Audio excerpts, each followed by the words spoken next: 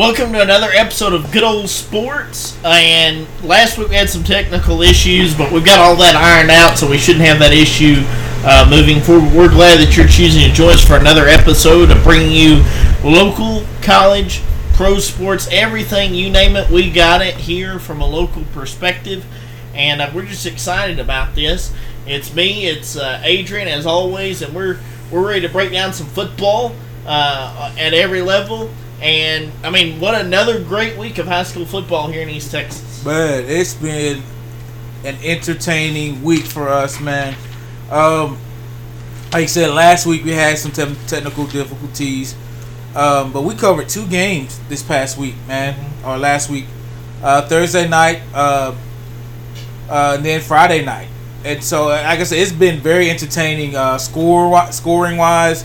You know, teams around the area. And we just seen some great football playing. I mean, hard-nosed, good hitting, great offense football. And I'm very excited for Texas football this season because, one, you know, we're getting to see it from a different view, different angles. Well, I am at least. You've been there before, on the sideline, of course. Right. But you know, and It's for me. It's been a journey. It's been an experience, and I am loving it so far. But man, I'm excited for the season because now we're getting to see what these teams have to offer. We know we've seen out of week one, everybody was just kind of really getting their feet wet. Now coming out of week two, you're kind of getting to see who's really starting to scratch the surface. Well, week two, you start seeing the haves and the have-nots. Yeah. And I'm not even talking about just in terms of wins and losses. I mean, you want to win those ball games, of course. But I'm saying even from a talent perspective, by week two, you kind of know if that team's got any potential whatsoever, or if they're going to be one of those teams that, hey, they might eke out a win here or there throughout the season, but they're not going to win consistently. And week two kind of gives you that viewpoint of, I mean, who's got a chance and who doesn't. And we definitely saw that this week a little bit. So let's dive right in. So the first game we covered was Thursday night. It was the East Texas game of the week. Yeah. For KYKX 105.7. And so didn't get to go through all of the normal things. I mean, they did the presentation, which is always great, between KYKX and the student athlete of the week, and they give them a scholarship for their college. And all of that's nice, but it was kind of thrown off due to rain, lightning, all that mess. But we did finally get about 8 o'clock, got to play some football. Yeah. And Dangerfield comes out of that game victorious 48-35. Now, this is one of those games that the score was closer than the ball game. Dangerfield dominated for most of the ball game. They were clearly the more athletic team. They were faster. All of those things. Tatum, on the other hand, is going to be very good. I still think they have a very good chance of winning that district that they're in. Just looking at some of the teams that they're going to be up against, I think they have a very good chance to win that district. And you can see the makings of a program where Coach Keeling is starting to instill his philosophies, his way of doing things. They certainly had a great game against Center the week before, 44-42, losing in quadruple overtime. And let me add this, because I was thinking about this as I'm watching that game, especially towards the end, as the game went on with Tatum. That takes a lot out of a team, especially a bunch of high school boys. I mean, you're at the where you're in quadruple overtime. Everybody's on pins and needles every play at that point. Yeah. And so there's a lot of highs and lows that come with that, and then we're going to win, and no, we're not. We're going to win, and no, and it's that constant back and forth, and they did that 4 different times in that ball game. They were on the football field that night for over 4 hours. I mean, it's a long ball game, and then you got to turn around on a short week, mind you, and play a very talented Dangerfield Tiger team that is, in my mind, after seeing them, looking around, they're head and shoulders above everybody else in 3A Division II as far as athleticism goes. And so you got to turn around. So I thought that they did a very good job of keeping that game manageable. They kept themselves in the ball game. But as far as just looking at Dangerfield, they're very athletic. They have Jakevian Rogers, who is a UTSA prospect. You have Aaron Hampton, who is Texas commit. Yeah, UT Texas commit. The quarterback's very good. I mean, you've got athletes all over the field in Dangerfield. Dangerfield looks to be set for the next 2 years, especially under that quarterback. Because, they covered exactly everything that I said they should cover and improve in. So they improved on the quarterback, definitely improved. And of course, we got to see him last year for a short period of time in the West Rusk playoff game and then the Wascom game. But he was a freshman. He's a sophomore this year. It seems that he's got the jitters, cleaned out of him. He's more poised. He's thinking quicker, better. He's more on target. And so and to see Dangerfield improve, they've improved on defense. That was the most impressive. That was, especially watching them against that flex bone. Because, that's the same system that you'd seen them play Wascom, 2 years in a row in the playoffs. That knocks them out. Right. And Dangerfield traditionally has had problems over the last 10 years with teams that lined up and ran the football at them. I mean, they just haven't. They've had problems. Under Coach, and I'll think of his name here in a second, that Barry Bowman. Yeah. They did a very good job of defending against that. And, I mean, because he comes from a defensive background, so he instilled that toughness of, hey, I don't care what we're doing. We're going to line up. We're going to, hit hard, play hard. And then over the past 10 years, they've had some coaches that didn't share some of those same type philosophies for whatever reason. Maybe it was their background or whatever the case may have been. And you saw where if a football team would just line up and do what they had to do, you had a chance to win that ball game. Watching them this year, that's not necessarily the case. They're going to get some stops. Right. They're not going to let you blow them off the ball. Well, it's because, then with Bowman, it's like he highlighted on the run. His defensive front were big, fast, hefty guys. And so it was hard to run against that kind of Dangerfield defense. But then after he left, I can't remember who the coach was. Coach Eric Sardinia. Okay, so and then you had him, but I believe then Dangerfield were more focused on the run than they were. Oh, not the run. They were more focused on the pass because you've seen a lot of good cornerbacks come out of that. Those teams. Yeah. They were really. It was hard to pass against Dangerfield in those years. Even in 2013 when they went to state, or 2012 when last time they went to state. Yes. That team had really good, a very good secondary. With Ruben Mims, Edwin Mims, KD Hooks. These guys, it was just hard. So that's what they focused on more. But to see what we saw Thursday night, man, Tatum couldn't get anything hardly around the edge because Dangerfield was just so fast in the backfield. Right.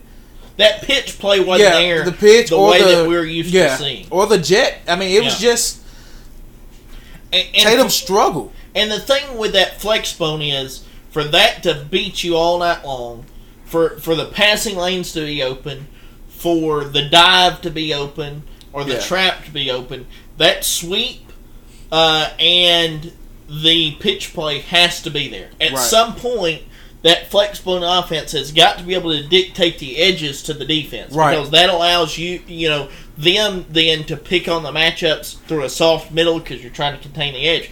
But when Dangerfield came out and dictated that you're not going to control the edges tonight and we don't have to do anything outside of our philosophy to stop you, that puts that offense, and it's a very good offensive system, by the way. I'm not knocking the flex bone offense. But it's just like any other. You have things that have to be there for it to be successful. And when a team can take that away, now you've kind of narrowed down some of the things you can do on the back side. Right. And we've seen where Tatum, they pass the ball some. And have a great quarterback. And that was successful in some plays. But what I've seen, if we take the past 2 years where that kind of offense beat Dangerfield down, especially around the edge, where it just, and we take Thursday night, you can clearly see the discipline, the growth. I mean, I was impressed. As I like to say, I like to see a good defensive front, and Dangerfield did not disappoint me because I was looking forward to say, okay, how are they going to stop this same offense that has beat them out of the playoffs for the last 2 years? I was eager to see that. I thought that was the storyline coming into the ball game, but that showed me that they're everything that I kind of thought they had the potential to be coming into the year. And I mean, anything can happen on any given week here in East Texas. But they're going to be very hard for anybody to beat, especially at the 3A Division II level. I do not kid or sugarcoat anything when I say this. They are fast. Very fast. They are fast, man. I'm telling you. I mean, and athletic, because you have some people who are just fast but not athletic. But these kids, I mean, they're fast on the edge. They're athletic enough to break tackles, make you miss, and get down the field and just blow you away. I thought this was the most talented Dangerfield team I've seen since the while. last state team, probably. Yeah. I mean, that won it. Yeah. As far as just being overall, because even the last time they went to state, that team had a couple holes where here it looked especially at quarterback. Yeah. Yes. And here, you don't have that. There's no point where I go, okay, that's a weakness on this football team. Right now, until somebody exploits that weakness, there isn't one. Whichever it may be. But and another thing, their offensive line has gotten better. Very good job, yes. And so with the offensive line doing better, their running game struggled a little bit, but it is what it is. I believe they were a couple big runs. But they have the running back, he's a tough man, guy. I mean, but Dangerfield has improved since the last 2 years we've seen them play. Yes. And it was a big step forward for the young quarterback to be able to say, okay, now I'm comfortable in this. I can run the offense. He didn't panic. There was a couple times that Tatum was able to do some things. Oh yeah, man. And he didn't panic. He made the plays. Yeah, and he stayed calm, cool, and collected, man. Big ups to that kid. I can't think of his name. We'll get it this week when we get. We'll cover.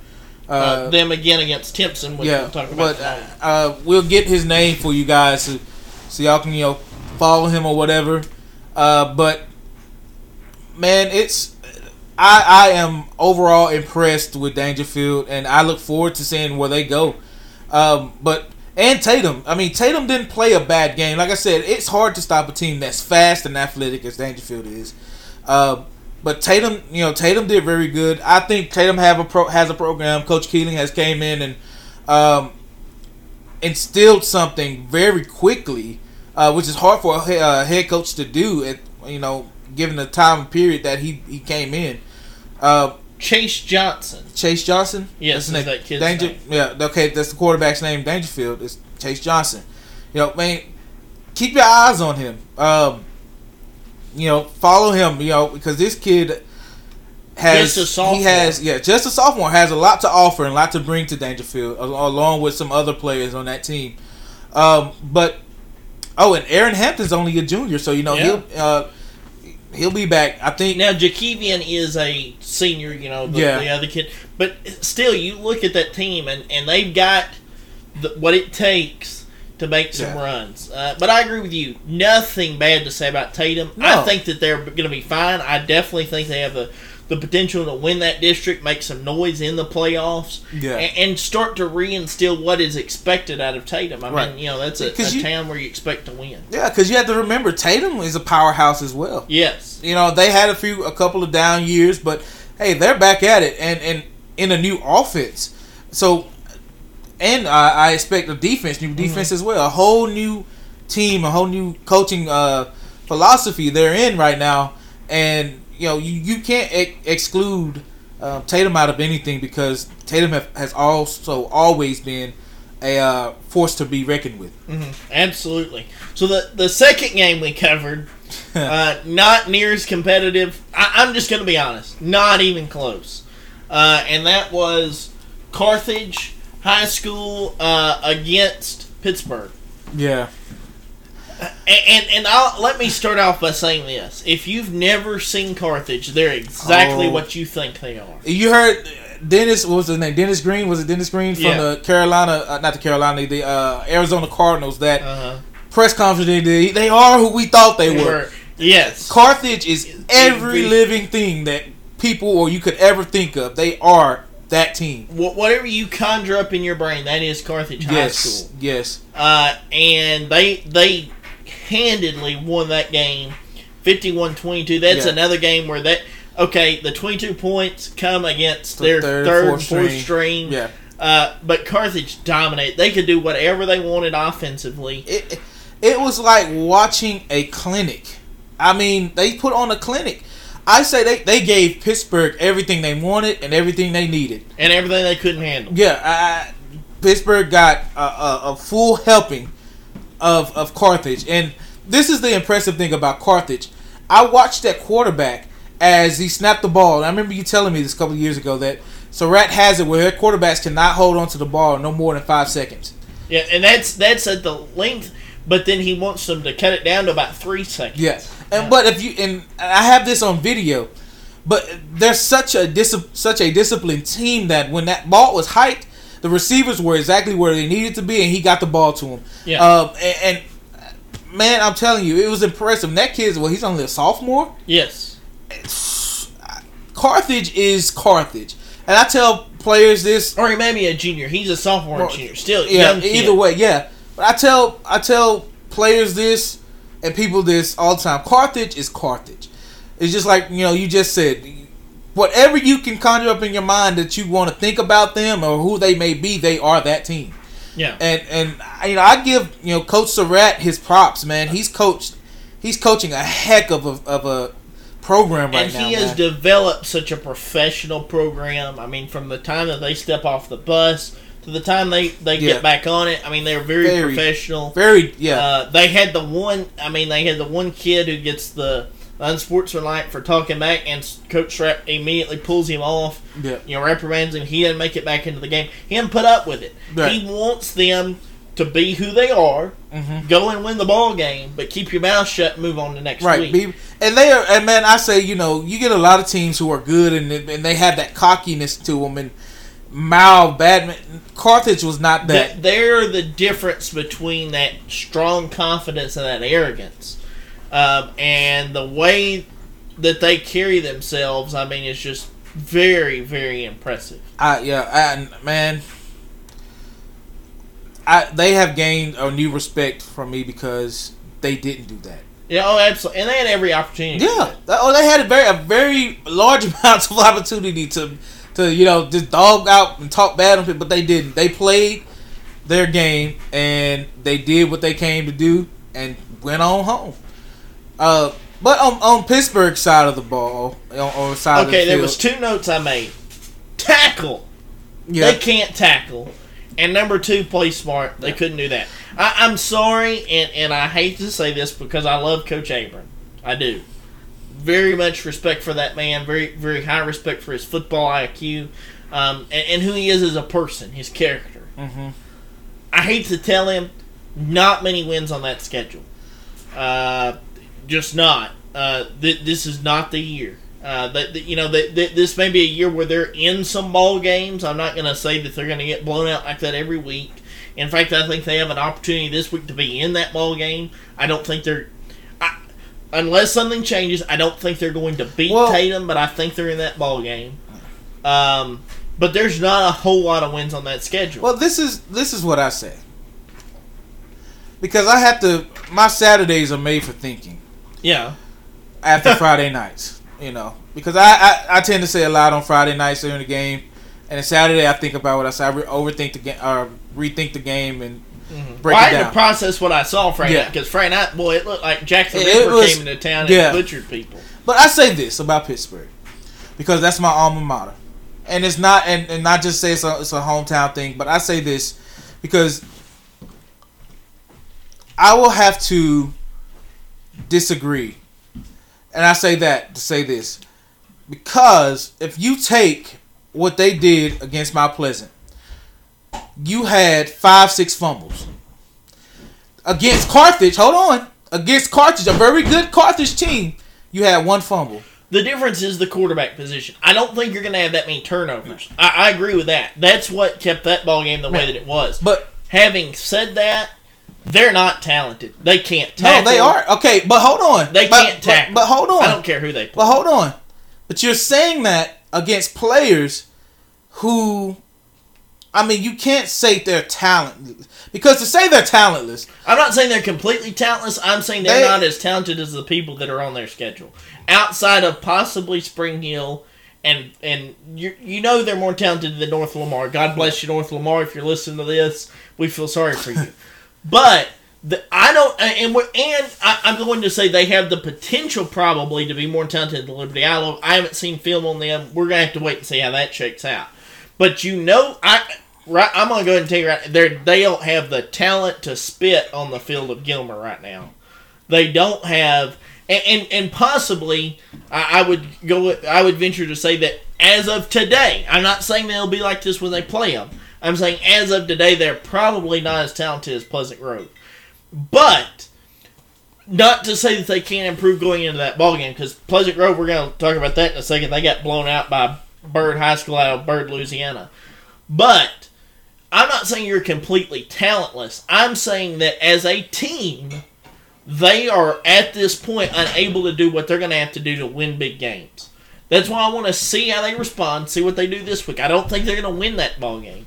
But I think if you keep it close, you set yourself up for down the road, to be able to look at that and say we have a chance. And we have to look at, there's a bigger picture that's being painted with Pittsburgh.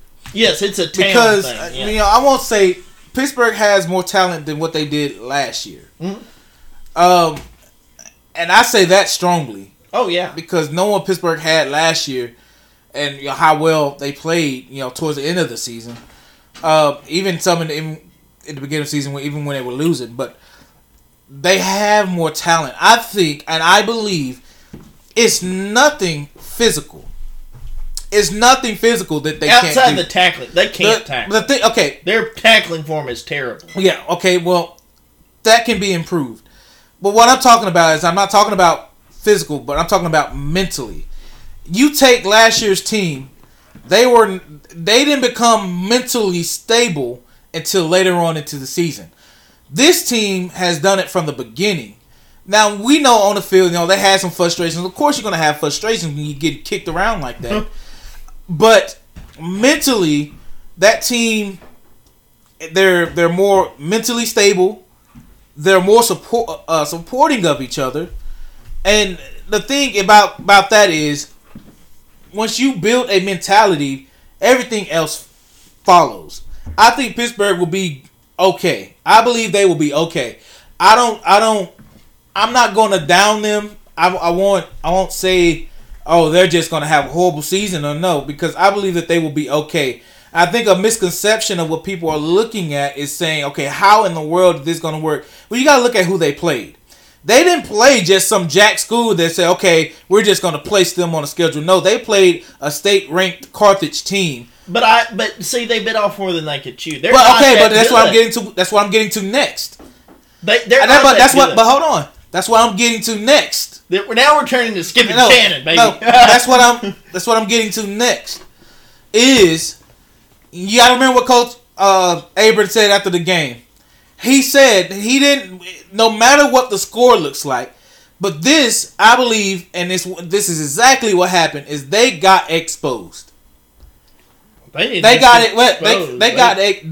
exposed to the fullest. That's what I'm saying. They didn't just get exposed. I mean, they got exposed to the maximum. Yeah, ability. That's what. And why that's okay is because now we're not. And I told you some of them.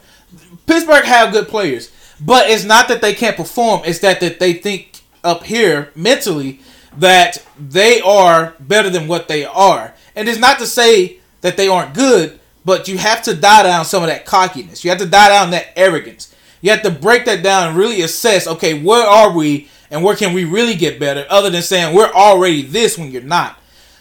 Pittsburgh has that. And so with Carthage running through them the way that they did, that mentality, now you can say, man, we got butts kicked. I was gonna say another word, but we got we got our butts handed to us. We're not as good as what we think we are. We can dial that down. Now let's come back and let's come together and see what do we need to work on. We need to work on tackling. We need to work on breaking down. We need to work on being disciplined on defense. The offensive line, I don't know what to say about that. Blocking. But how do you block a defensive line like that? But how do you block any? This goes back. There are certain things that I was always taught you can't coach. You can't coach size, and you can't coach that dog mentality. Either a kid's got it or they don't. And right now, they don't have the size to block a whole lot of people, and they're lacking the mentality on the tackling part. I agree. You can coach a kid all day long on form tackling, implementing that. But it's his choice whether or not. I think a realistic view for Pittsburgh this year, if you're a Pittsburgh fan, a realistic view is go 3-7, get into the playoffs. Okay, but hold on. And win a couple playoffs. Because hold on. Because I think you can beat but hold on. They didn't have the size last year. They had better size on the offensive line. Oh, no, they didn't. Yeah, they did. No, they didn't. No, hold on. They only had one. No. Listen, they only had one, and that was Stevie. That was one. Everybody else came back. I terribly disagree with you on that. Because Riley, the offensive line last year was 10 times better than the offensive. No, but we're not talking about better. You said size. Size-wise, they're smaller. But that's what I'm talking about. Yeah, you said that's his choice. He chose to deplete his offensive line. That's what I'm saying. You saying they're not there. They are. It's smaller. The same offensive line minus the center they had. Yes, it is. Because you have Keldrick, you have number 53, you have number 54. I'm not going to say their names. He moved guys around, though. But it's the same offense minus one. He depleted his offense. It's the same offense minus one. Pittsburgh, you're going 3-7. You're not very good. They won't go 3-7. Right. It's the same offense minus one. Yeah, but they're not good. So we'll agree to disagree on that one. You've got Mount Vernon and Gladewater. Mount Vernon blows out Gladewater 62-7. If you're Gladewater, I don't know what to tell you. You're not winning your district. You're going to lose to Tatum. I don't know who you're going to beat.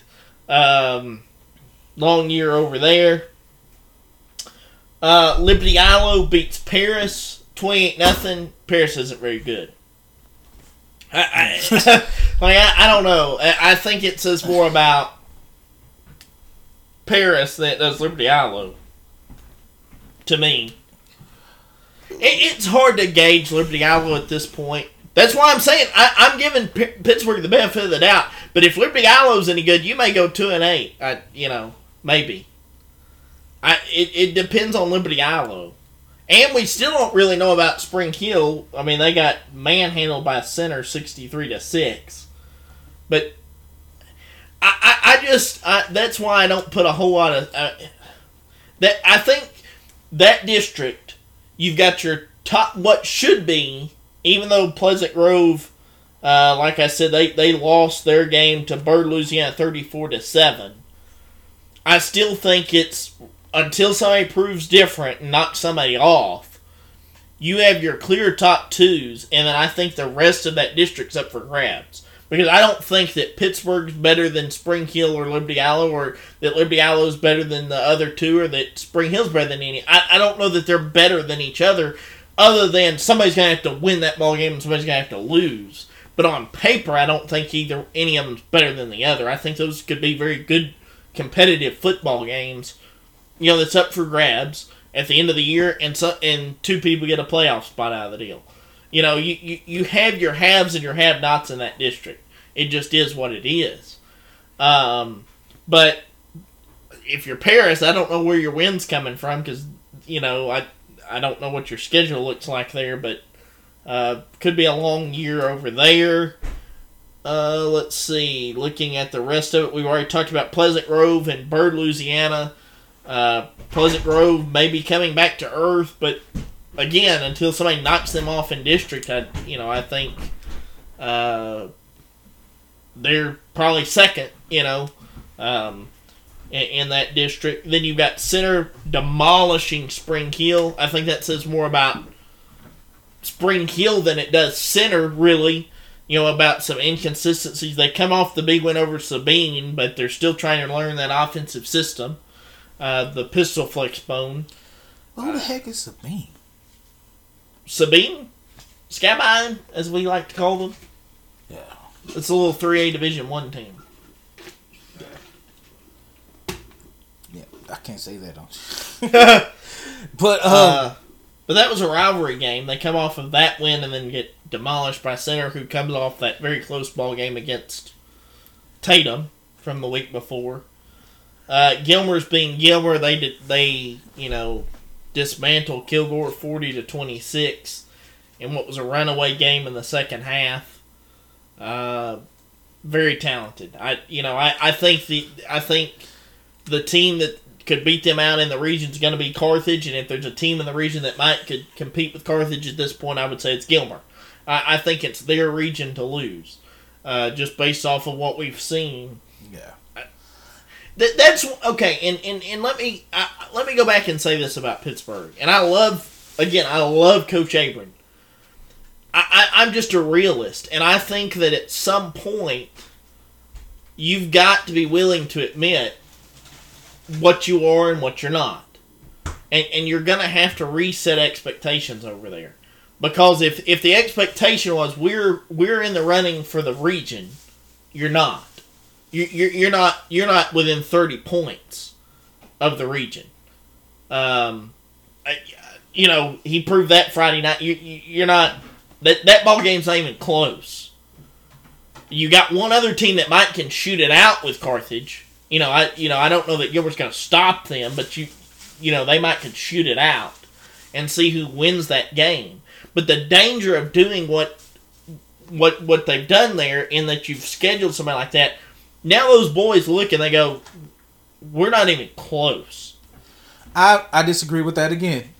I disagree because if you've ever been in a locker room, it would be different. But you could say that, but you could say, okay, we're not close, but you have to look at it at a different perspective.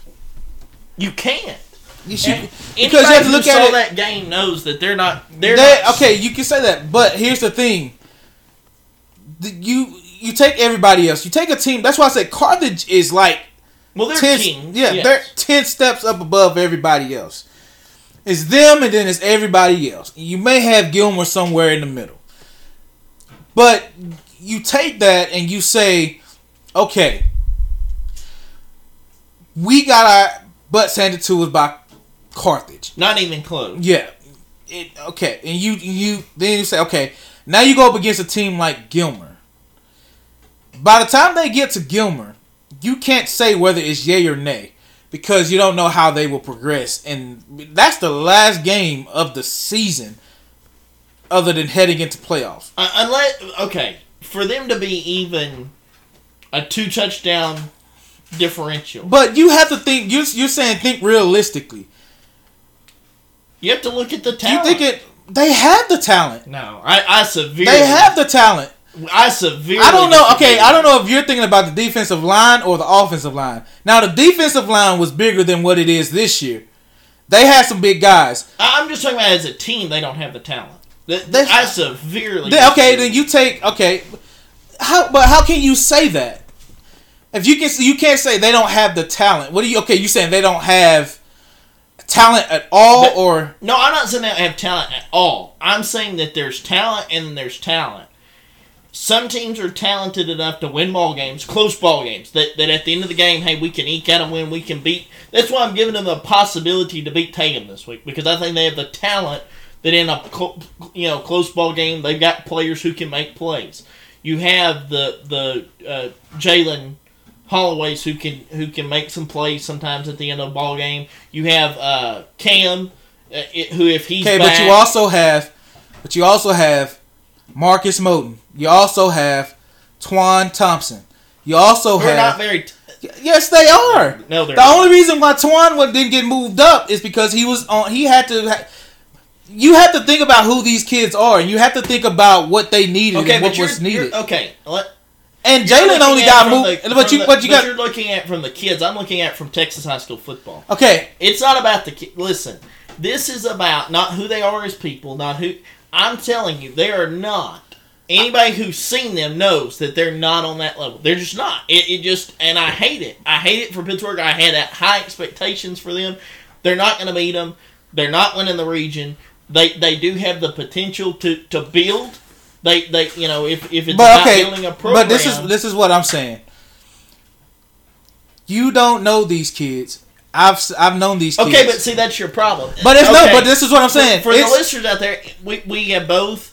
And now Adrian's known these kids for a long time. But that's what I'm saying. You got to separate the people from. It's not just personal. It's not just. This is very personal. But it's not just personal. It's personal because it's what I know. It's factual, not just what I've seen. But I'm telling you from a football perspective. On a grading sheet, there's not a coach in Texas that looks at them and shakes in their boots at all. Nobody's afraid to play them. Nobody. North Lamar maybe because they're just not any good. Okay, so nobody left on the schedule. So okay, what changed last year?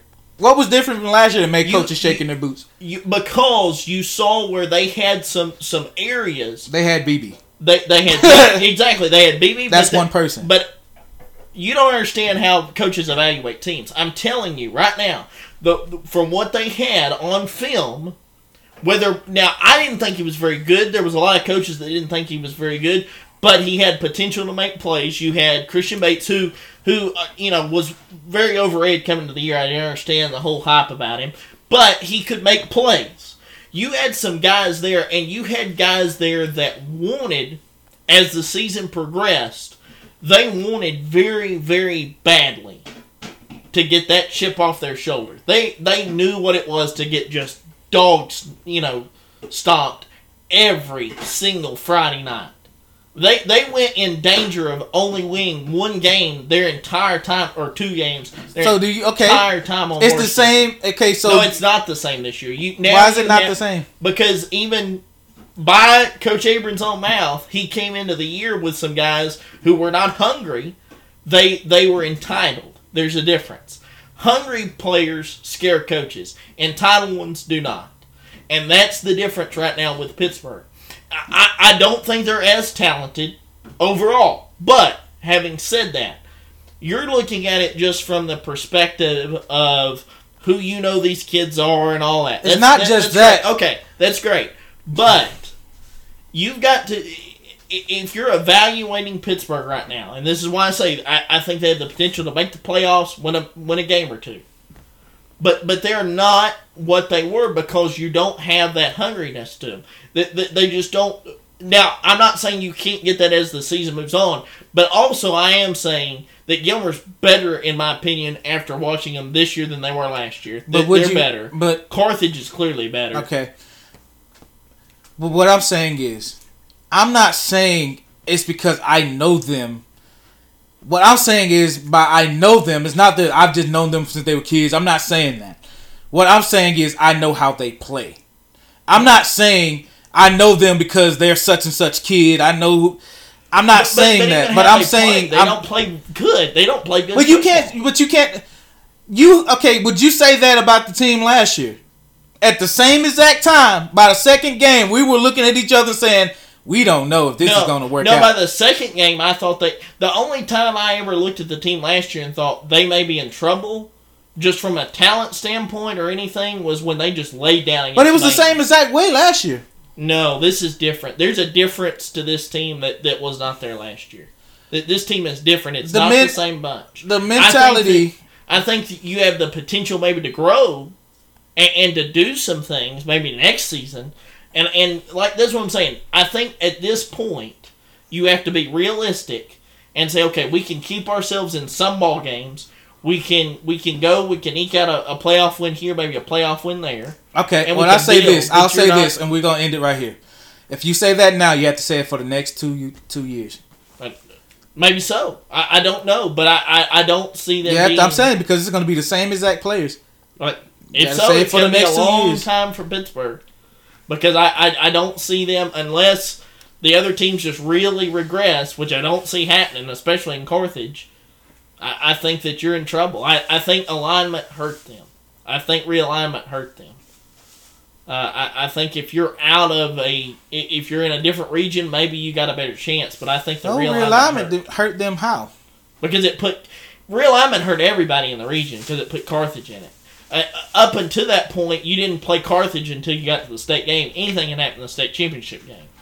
But now you got to face them. You know that week 4 of the playoffs, barring some weird thing, you got to play them. And to even get to them, because of the way it's all drawn up, you're going to have to go through Gilmer twice. The way that the bracket got set up, I mean, it really hurt them and some other very good teams that now they're going to have to go through their district champions twice just to get to Carthage. I just think that, different circumstances, maybe you looked at different things. The last game here, Timpson beat Jefferson 52-29. Timpson's beat Beckville last week. Moved up to 3A Division 1, beat a team like that. I'm excited to see him play Dangerfield this week. That's who we got. I'm excited to see that ball game. I think that's going to be a very exciting ball game with a lot of talent on the field. Gilmer's got Paris.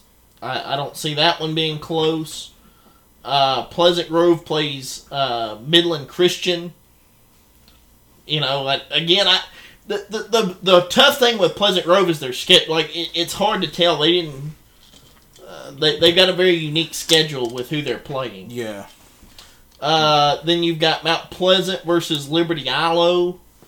That's going to be interesting because not that I think Mount Pleasant's very good, but I think they have some good players. I think that has the potential to be a close ball game. So I'm eager to see that one. Spring Hill plays Laywater. I think Spring Hill probably wins that ball game, gets back on track. But again, don't take that game and, base it and go, oh, Spring Hill's back on track. Laywater's probably going over, They're just down there in a weird, new offensive system that they're having trouble picking up. Well, both of them are, and I think Spring. I haven't seen either one of them.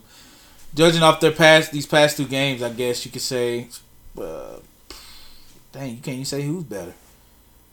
That's what I'm saying. That could be a toss up. Then Pewitt, God bless them, has to play Mount Vernon.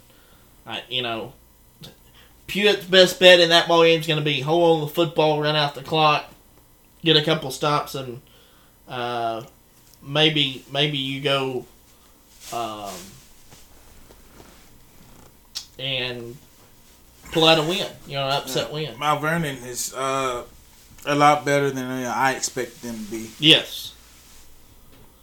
And then shout out to my brother because he sent me a text on his alma mater, Harmony. They played Beckville, so that should be a game to watch just because Beckville is still state ranked even after the demolishing that they took at the hands of Timpson. College football. Ohio State beats Notre Dame 21-10. I think that's going to really hurt Notre Dame's chance at the end of the year to have a conversation about making the playoffs. When the selection committee looks at it, they're looking at the teams you've played. Yeah. That's the danger with being a Notre Dame because that's an independent school. So they're not a part of a conference, right? So they can't win a conference championship. So they're getting based solely off of who they play, when they play them, and how they play them. It's not good to turn around and lay an egg like that. Yeah, I mean, I didn't see that game, but Notre Dame, like you said, they're not. It's hard to put them in that talks because they've had very good seasons, but they played games where you were like, okay, can they hang in there or beat with Alabama, Georgia, even LSU? I mean, teams like that, can they really, match up with them? I mean, they rarely ever show if they are able to, or if and when they're able to. Like the one year that they made the playoff, and they got blown out. Yeah, I mean that was a good season. That was a good year for them. But but then they proved, and that's the danger of continuing to stay independent. That's why there's talks of them going to the Big Ten, trying to get into a conference to where they could compete for a conference championship that would give them a better chance to make the playoffs. Yeah. Then you had Alabama beating Utah State 55-0. Alabama's going to be Alabama. They're number one in the country for a reason, and I would expect nothing different. Florida beats number 7 Utah 29-26. Florida not great. I got to watch a little bit of that ball game, but they might upset some folks, make some noise. Play some teams close and eke out some wins. Utah had some very talented kids, had the potential to be a very good team this year, but lo and behold, they lose. On the first Saturday of the year. So Florida's going to be one of those teams that, hey, watch their ball games. And you might see some growth there, some potential there, to pull out some exciting wins or some unexpected wins. They're the kind of team you don't want to play if you're on the bubble for the playoffs. Yeah. You just don't want to do it. Florida has been staking their claim for these last, 3 years, maybe 4. And they've been climbing the charts slowly but surely. And so this year they may have a team that can say, hey, we're back to the Florida that everybody once knew. Or working closer to that, yeah. Like I said, the team has talent. The team is, as a whole, I mean, you see stuff that's like, okay, teams like Miami, FSU, you bunch all those teams, those Florida teams together, you look at them, they've been down these last couple of years. Now they're getting and they're climbing back up to where they used to be. That's why, it's like you said, you can't ever really count Florida teams out. I mean, they're weird like that. They always have that grit about them, that just doesn't quit.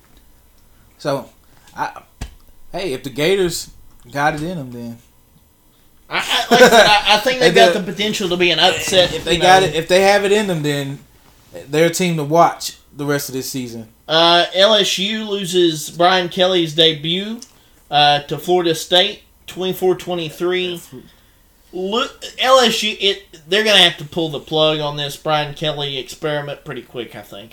He doesn't fit them. He doesn't fit the SEC. Yeah. I mean, there was a point where a LSU player, one of the linebackers, makes a textbook blatant targeting penalty against the quarterback. I mean, it's like he stops, he thinks about it, and he launches himself. I mean, helmet first into the guy's just into his face, man. And Coach Kelly handles it by just kind of saying something. I understand why they hired Coach Kelly. That's a big name. He was kind of looking maybe to leave Notre Dame to put his foot, in the test the waters, try something different. I don't see it working. I think this is one of those experiments that fails. There's guys like that they win those games playing those independent schedules, or they win those games in the smaller conferences, and they go and decide, hey, let's go bite off a piece of the SEC, and every week you're playing a team that's very, very good across the way, as long as you're playing within the conference. Yeah. And he got a taste of it, and I think he's going to continue to get a taste of it. And I hate that because, it's good for college football when LSU's good. Like, that's good for college football. Because it sells tickets, it puts fans in the seats, it puts eyes on the television. Mm-hmm. And when they're not very good, when they're down, that's bad. I mean, it takes some of the steam out of the engine. Yeah, and LSU is one of those teams that you look at sort of as completing the SEC. Because you have, Alabama, then you have Georgia, Ole Miss, and then there's LSU. And so they, like you said, when LSU isn't good, it's like, okay, now, I don't know who really watches Ole Miss. I keep up with them. I do because of Lane Kiffin. Yeah. He's like clickbait, man. I keep up with Ole Miss but it just doesn't seem right. Like LSU, everybody, those four have to be doing somewhat good. It doesn't seem right when one's just doing bad and everybody else is like having a great season. It's like, okay, it's like you have the four siblings, three or the honorable ones, then you have one that's like messing around, like, bro, come on, pick it up, like, are you coming or not? Yeah, like you're better than what you are. And LSU is that team, might be that team this season. Brian Kelly, the way he may have, you say, bit off more than what he could chew, but him leaving Notre Dame in that fashion may have been his, you say, I guess you say karma, because, he didn't leave them in a good fashion. He gets on the plane to recruit as the head coach of Notre Dame. He gets off the plane knowing he may not be the coach at Notre Dame. He leaves the recruit's house and boards the plane again knowing I'm not the coach at Notre Dame. Yeah. You just get done recruiting kids for this team that you used to be the head coach for, to just saying, all right, I'm off to LSU, I'm off to Louisiana. What the heck? Like, you come off a season like that, and it doesn't end well, and then on top of that, you just leave your team. So him going to LSU, and that hopefully, maybe, depends on who they're playing, they may be able to have a good season, but if not, Brian Kelly, it may have been his karma. I don't know if he'll be able to go back to Notre Dame. Oh no, he's not. He's done. Because barring the fashion that he left, you just can't. And I know we're saying, well, it's one game. I understand that, but from the beginning, this has looked like a circus. Yeah. But then again, it's like I said, FSU is a Florida team. You can't count them out. And you're starting to see Florida State kind of move back into where they were in the Jimbo Fisher era. Yeah. Bobby Batten, Jimbo Fisher era, But it's just not a good look for LSU Saturday. It just looked like, again, that the circus continues with this experiment with Brian Kelly. So that's a storyline that we're going to be covering, I'm sure, as the season goes on. Texas A&M beat Sam Houston State 31-0. Haynes King, he's an East Texas kid, very good quarterback. At Longview under his dad, Coach John King wins the state championship his junior year. All of those things, but and I've got a funny. So my brother just showed you that picture. I've got a funny story about that ball game too. But Haynes, proves that he's got some problems. And so we're going to have to watch how he develops, there at Texas A&M, because a lot of it's going to hinge on him. Yeah. For not only this season, but maybe the next year or two. It's like I told you earlier when we was talking about this game.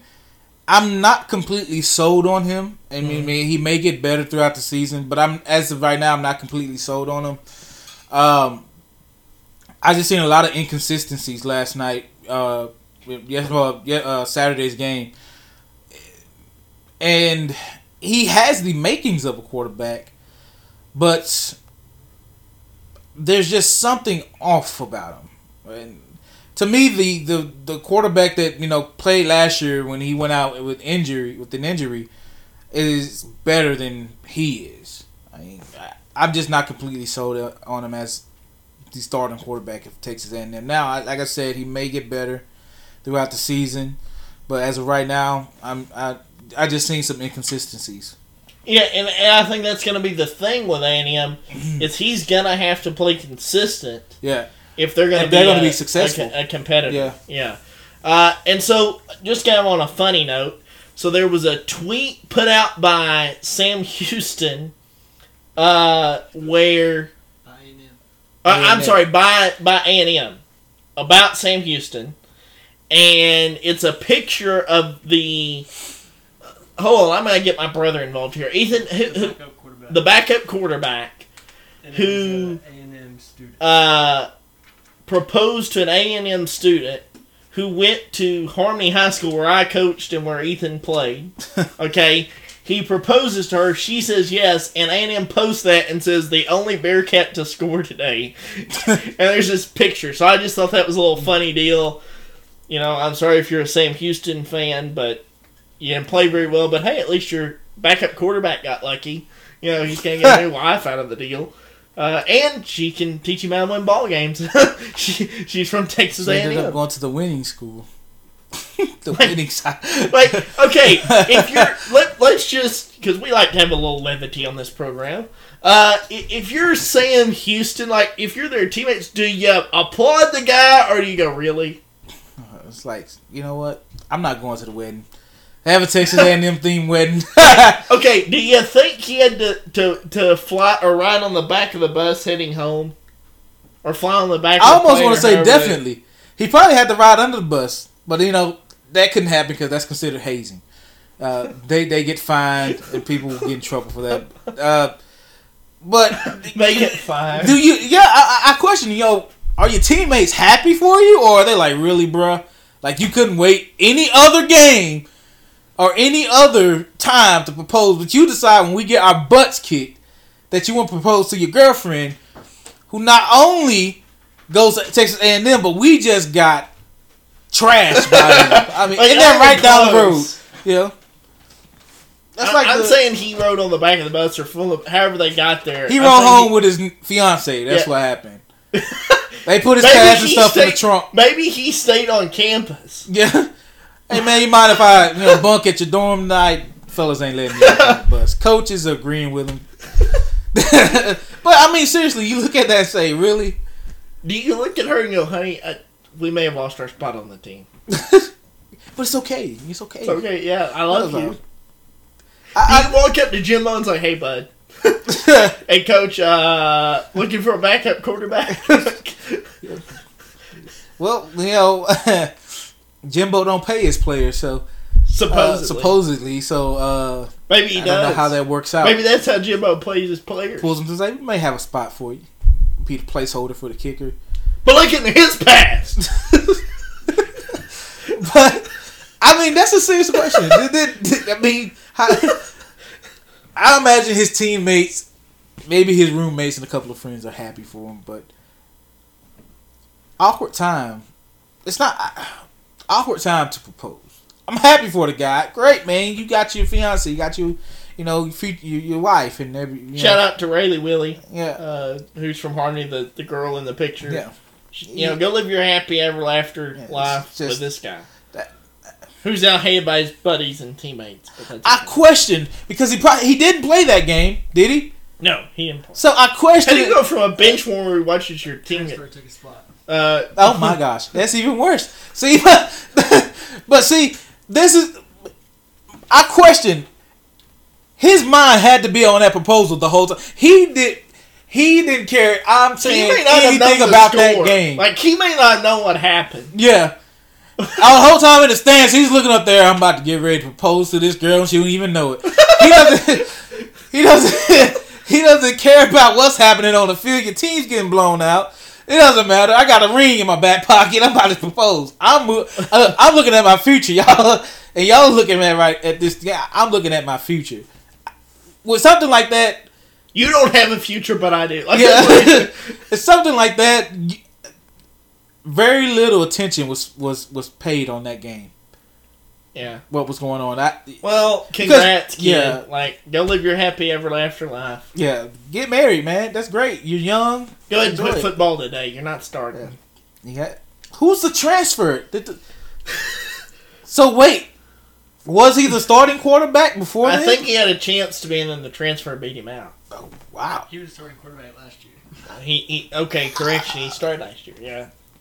They started. Okay, well. She's a good woman. She stuck with you. Through thick and thin. Yeah. Good woman. You picked the right. And she still said yes. Yeah. Okay, well. Congratulations. Congratulations now that the show's completely off the tracks. Let's try and get it back on. let's look at football. Texas. We'll talk about them in just a second. What we got? That's it.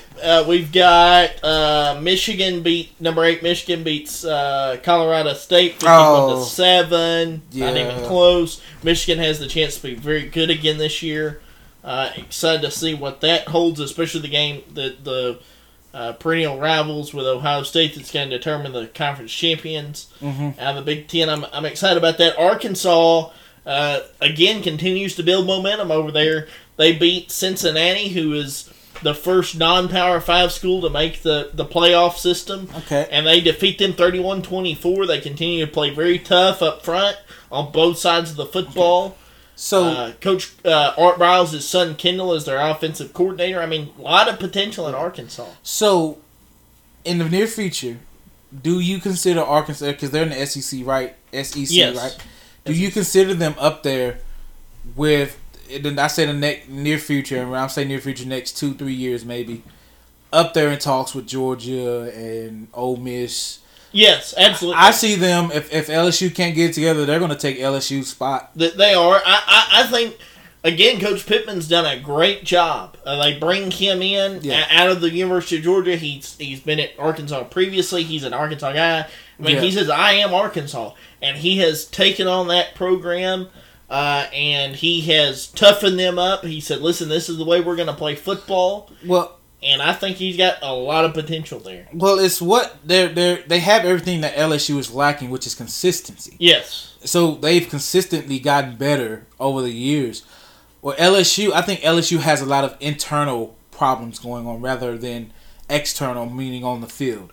Mm-hmm. There's a lot going on with the board and everybody that's, they're getting who they want and doing what they want, but they're excluding the players.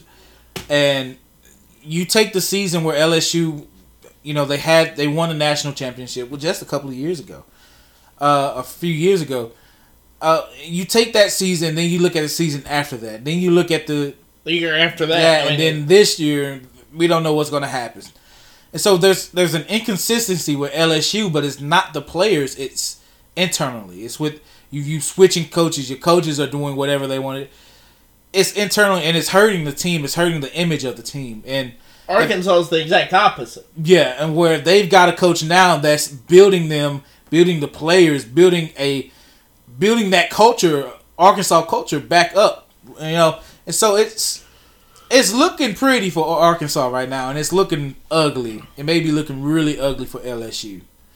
And I mean, LSU, like I said, they are known as that fourth team in the SEC. Like, okay, that's that team along with Georgia, Ole Miss, and Alabama. Mm-hmm. But now Arkansas looking like they're about to come up and just snatch it away from them. Yeah. If LSU ain't careful, Arkansas is coming up. I think that they are definitely poising themselves to be and positioning themselves to be in the conversation. Yeah. With the top end of the SEC, and that's all you can ask for. Yeah. And being competitive in those ball games. And then you look at shifting kind of over to the Big 12 for a minute.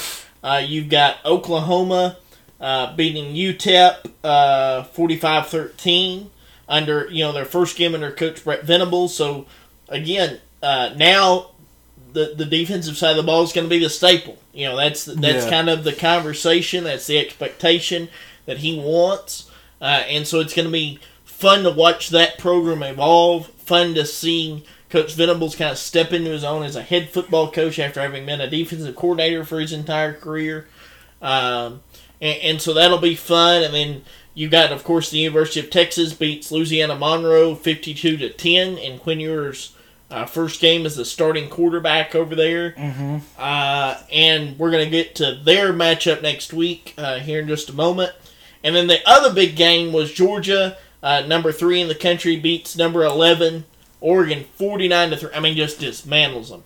Now, here's the bad thing. That takes the Pac-12 out of the conversation.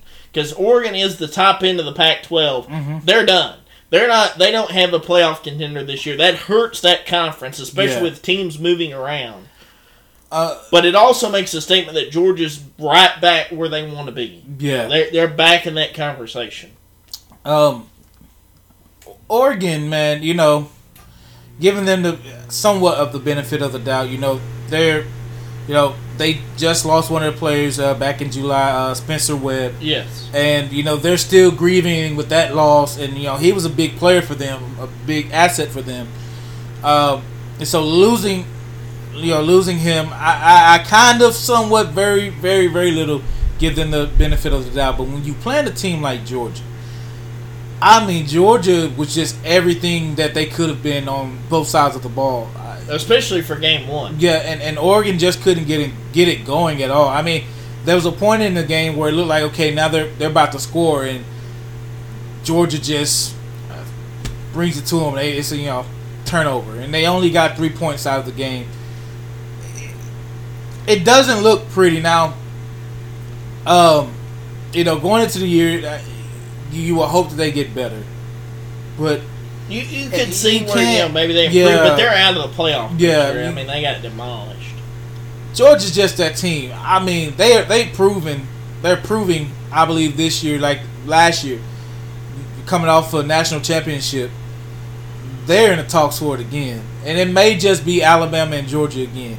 It very well could be. Yeah. I think that's looking that way. Moving forward. Now, the big game, and especially if you're a UT fan, is this week. Alabama comes to Austin, and you're going to get a taste of what Texas is looking at over the next however long once they move to the SEC. Yeah.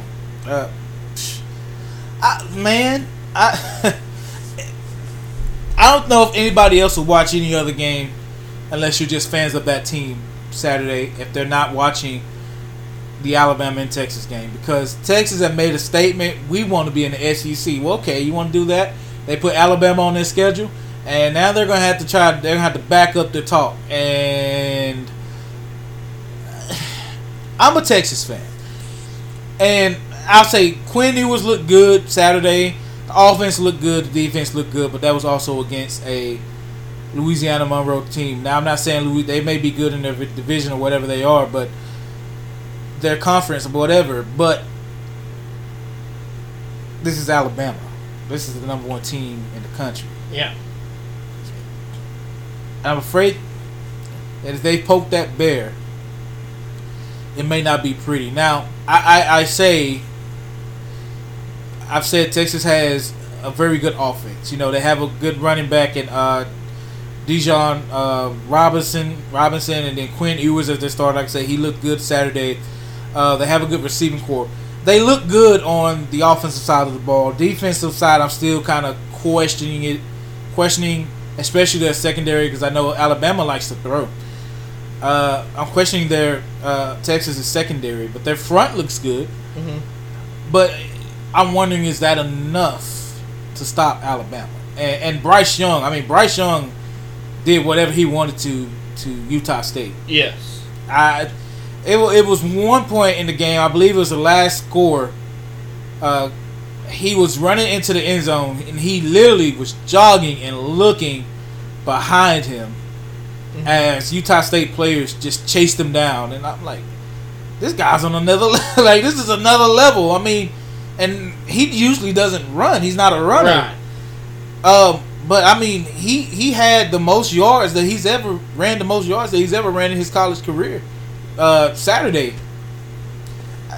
You look at the Alabama team, you look at Texas team, and even though Texas put up 52 points, Alabama put up 55. It's a different mentality, man. It's different teams. And I'm looking at Texas's schedule. My question, if I'm a UT fan, why is Alabama okay? You could have scheduled any SEC team that you wanted. I would have scheduled Ole Miss or A&M, but you choose Alabama, the big dog.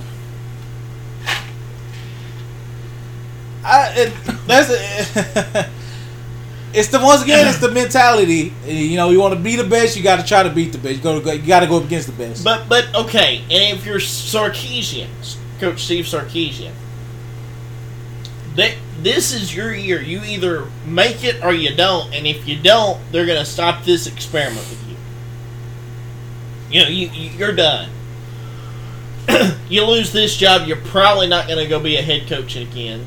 Maybe you could go back to Alabama as the offensive coordinator if Coach Bill O'Brien goes elsewhere at the end of this year, or whatever may happen there, right? Mm-hmm. Which Coach O'Brien has voiced that he probably will at the end of this season move on. If the opportunity should present itself to be a head coach in the NFL again. Having said that, why would you do that? I just don't understand. You're not on their level. You're not going to, barring something weird happening, you're not winning the ball game. Maybe it's competitive. But then you're showing, we're moving to your conference. We got to go through you now. Mm-hmm. Which goes back to the lunacy of the board for even doing this in the first place. They went there to chase Texas A&M, and Oklahoma goes there to chase Texas, and it just upsets the whole dynamic, and nobody's thinking, we've got to play Alabama, we got to play Georgia, we got to play Ole Miss, we got to play, and there's these, Arkansas, there's these plethora of teams now that Texas you're going to have to got bounced play. by Arkansas last year. Right. I don't understand that. The philosophy of that thinking, like you said, they didn't think all the way through who they had to face just to chase one team. If you wanted to chase one team, schedule that team and play that team.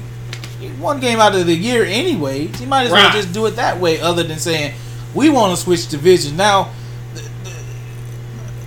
the only thing you going to have are bragging rights if you beat Texas A&M.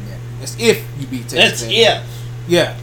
Bragging rights, that's it. Because if you're chasing them all the way to the into the SEC just to say, we want to prove that we're better than you, it makes no sense. Because you could have done that by just scheduling any kind of game and then beating them that way, and still, however many times, because it's the same either way, other than chasing them into the SEC. Now you got to play them and everybody else in the SEC.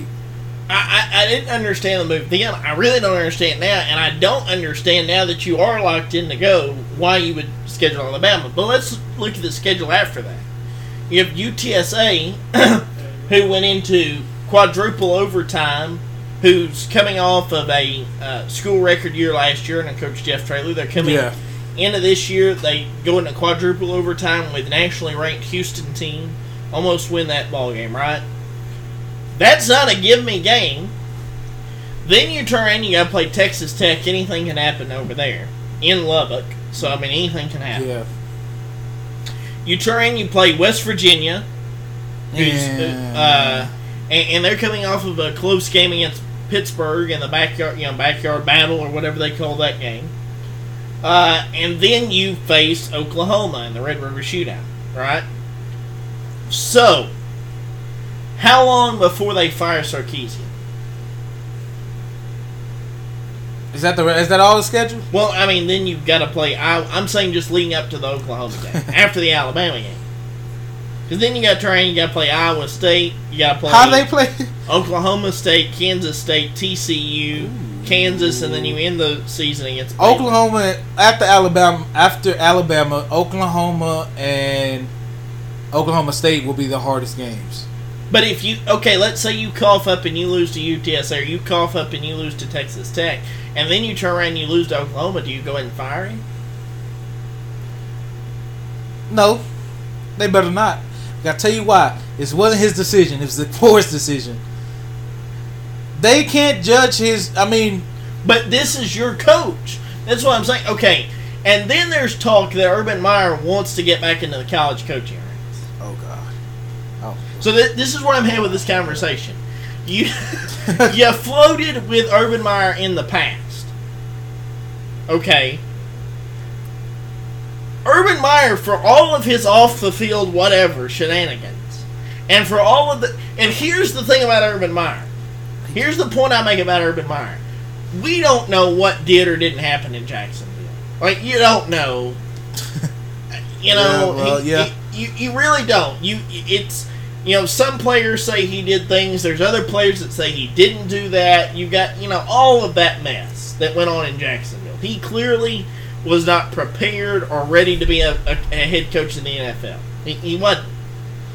As bad as he wanted it, he wasn't. But the man has not had a losing season in college football. He can coach at the college level. Oh, yeah, that's no doubt. Okay, he's under contract this season as an announcer for Fox, in their pregame show like he was before.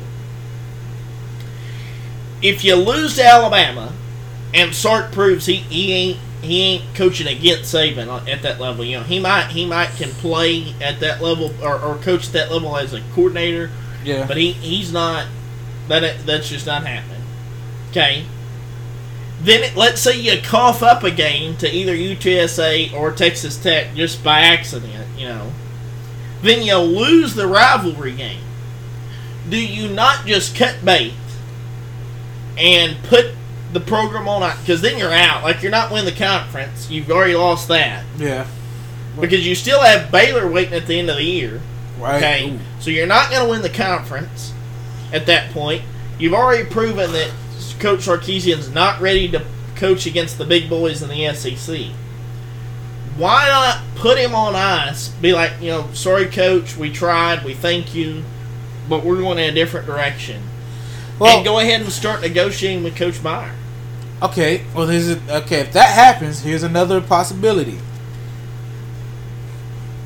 Because he's coming under Sarkisian. Do you lose Arch Manning? But do you keep... Okay, so that's an interesting point. Are you going to keep him anyways? If you get blown out by Alabama, who offered him... Yeah. And he looks and he goes, oh gosh. This is what I'm in for the next 4 years. 3 or 4 years. I don't know that you're getting him anyways. Like, that's why I didn't understand the scheduling of this ball game. At least don't prove to him you can't play until he's already there. At least make it a tough decision. Don't do it before he has to make a real decision. I mean, because people forget, he's not bound contractually to go to the University of Texas. Yeah, he can change his mind at any point. So I didn't understand the scheduling. So I don't even know that you take that into consideration, because if you lose the Alabama game and you lose the Oklahoma game, you don't win the conference, he may not be coming anyways. I also... At least get your coach. Yeah. But here's the thing about Urban Myers. And it's been factual. Urban Myers has always produced great running backs. I mean, he's known for that, keeping a good set of running backs on his team. So if he goes to Texas, he has that in Texas. Barring that Texas fires Sarkisian, which way the season goes, but if Urban Myers comes to Texas, he has everything he needs. The only thing, he may be the coach to be able to compete against the SEC, but the other question is, will and this is just I'm just throwing this out here because there was a report last week that Urban Meyer would like or be open to the possibility of coaching again in college football, and I'm just linking him to Texas because of the previous link that was there. But the question that I have is, okay, if you're the University of Texas, do you just say, okay, we'll take all the baggage, and all the mess that comes with that to go win? Well, they could, but then you ask yourself, okay, because like you just said, we don't know what happened in Jacksonville, because Jacksonville is still not a good team. No. So can you really look at it and say it was his fault? I mean, because now they're still... Right. The only knock against him in the Jacksonville situation was the off-the-field stuff. But the only thing that there was even any sort of photographic proof of was the lady at the bar in Ohio. Right. And that still is questionable as to how all that went down. But what I'm saying is, so we really don't have any factual evidence of anything that goes on. That made that man look like he was out his mind, like a jack wagon. I mean, yeah, but we don't. Yeah, it's one picture. Yeah, that's what we have to think. Remember, in media can make people look good or bad. Yeah, and with him, I mean, we just don't know. And so I say, give him a fair chance. I mean, if he wants to go to, if he's willing to go to Texas and saying they fire Sarkisian, give him a chance. I mean, it'll be an interesting, deal to see because, like I said, he's known for developing great running backs. I mean, Texas has some in Dijon Robinson, and then the backups there under him. He'll have everything he needs. I just think that's an interesting story to possibly follow, and we'll know more after this week about kind of where the school maybe stands. It just doesn't look good for Sarkisian. Texas to play Alabama this soon. No, not at all. Texas A&M's going to play App State. That's probably not going to be a close game. Yeah, they got beat. And then you're going to have Ohio State versus Arkansas State. Hey, App State, that's Luke Combs. Oh yeah, shout out to Luke Combs. Yeah. The Luke. Yep. That's his alma mater, isn't it? Yeah. Yeah. So shout out there. Ohio State versus Arkansas State. Let's see. The other one that I thought has potential for some spice was Pittsburgh versus Tennessee. I think that could be a sneaky good game. Pittsburgh doesn't have Kenny Pickett, but they're still a decent ball club there. Tennessee trying to find its footing. Where does it fit into the whole college football picture at this point? So I think that if you're just kind of scrolling looking for a game, I wouldn't sleep on that one. I think it could be a little good Saturday afternoon watch. Yeah. That's all I got. I mean, nothing really off the field with college football. No. So, I mean, I just kind of want to run down some of that. Now, looking at the NFL, week one's here. The NFL, if you're an NFL fan, it has arrived. And once again, kicks off Thursday with the LA Rams versus the Buffalo Bills. Very good Thursday night matchup. I guess the Rams didn't do anything to Aaron Donald with him yielding the two helmets. Yeah, he got away with it. Yeah, he can choke players. He can hit them with two helmets. They don't care as long as the man helps them win football. Yeah, whatever you want, man. Have an assault charge, we don't care. You're right in our books. But which is interesting, by the way, because the NFL said we're not going to suspend him because it happened, even though it was a joint practice, it's considered a practice, which according to the CBA, any punishment for things that happen during practice is only up to the team. It's not up to the NFL, which is interesting. I see that rule changing after that. Yeah, it has to. You know how serious he could have hurt somebody? Or I don't understand the concept of these joint practices anyway. Yeah. There's always fights. Why would you do? You already have scuffles within your own organization, but now you bring a team that you're going to be playing into the equation. Into practice. Yes. I say do away with the joint practices. Yeah, I didn't understand that. Regardless, he's going to be on the field Thursday night. Buffalo choking Arnold. What's his name? Aaron Donald. Aaron Donald. Arnold. I'll call him Arnold. Anyways. Choking Arnold. Yeah. I mean, I just don't get it. The guy is like, there's footage of him choking one of the offensive linemen. He's choking. He has his hand around his neck and he's like choking him. And then there's video of him yielding the two helmets. It's like, well, there's nothing that we can do. Are they scared of him? I mean, maybe Goodell's afraid he'll get choked out. I don't know, but man, I don't know. The LA Rams, but yeah, let's go back to the game. That's gonna be a great game. Yeah, because you have Josh Allen, who should have beat Patrick Mahomes in the playoffs. Yeah, most definitely, and then you have the Rams, coming off a Super Bowl season, and defending Super Bowl champs. Now, help me understand this. It's Labor Day weekend, the end of Labor Day weekend. Yeah. Why does the NFL not kick it off with a Monday night Labor Day game? I don't know. That's a good question. I've never understood. Why not? I don't know. Why start the game? Why start the season on Thursday night? But they did that. They did that last year. What, started on Thursday night? Yeah, because it was the Dallas and Buccaneers. Oh, I understand. They always do. But why not Monday at the beginning of the week? Yeah, why not Monday? It makes more sense. But I guess they do that because there's such a big gap in between Monday and Thursday. Where if you go Thursday, you don't play Friday. It's the same. You don't have another game until Sunday. Right. What's the point? You still go 2 days without a ball game. Yeah, okay. But that changes how many teams play on Monday night and Thursday night.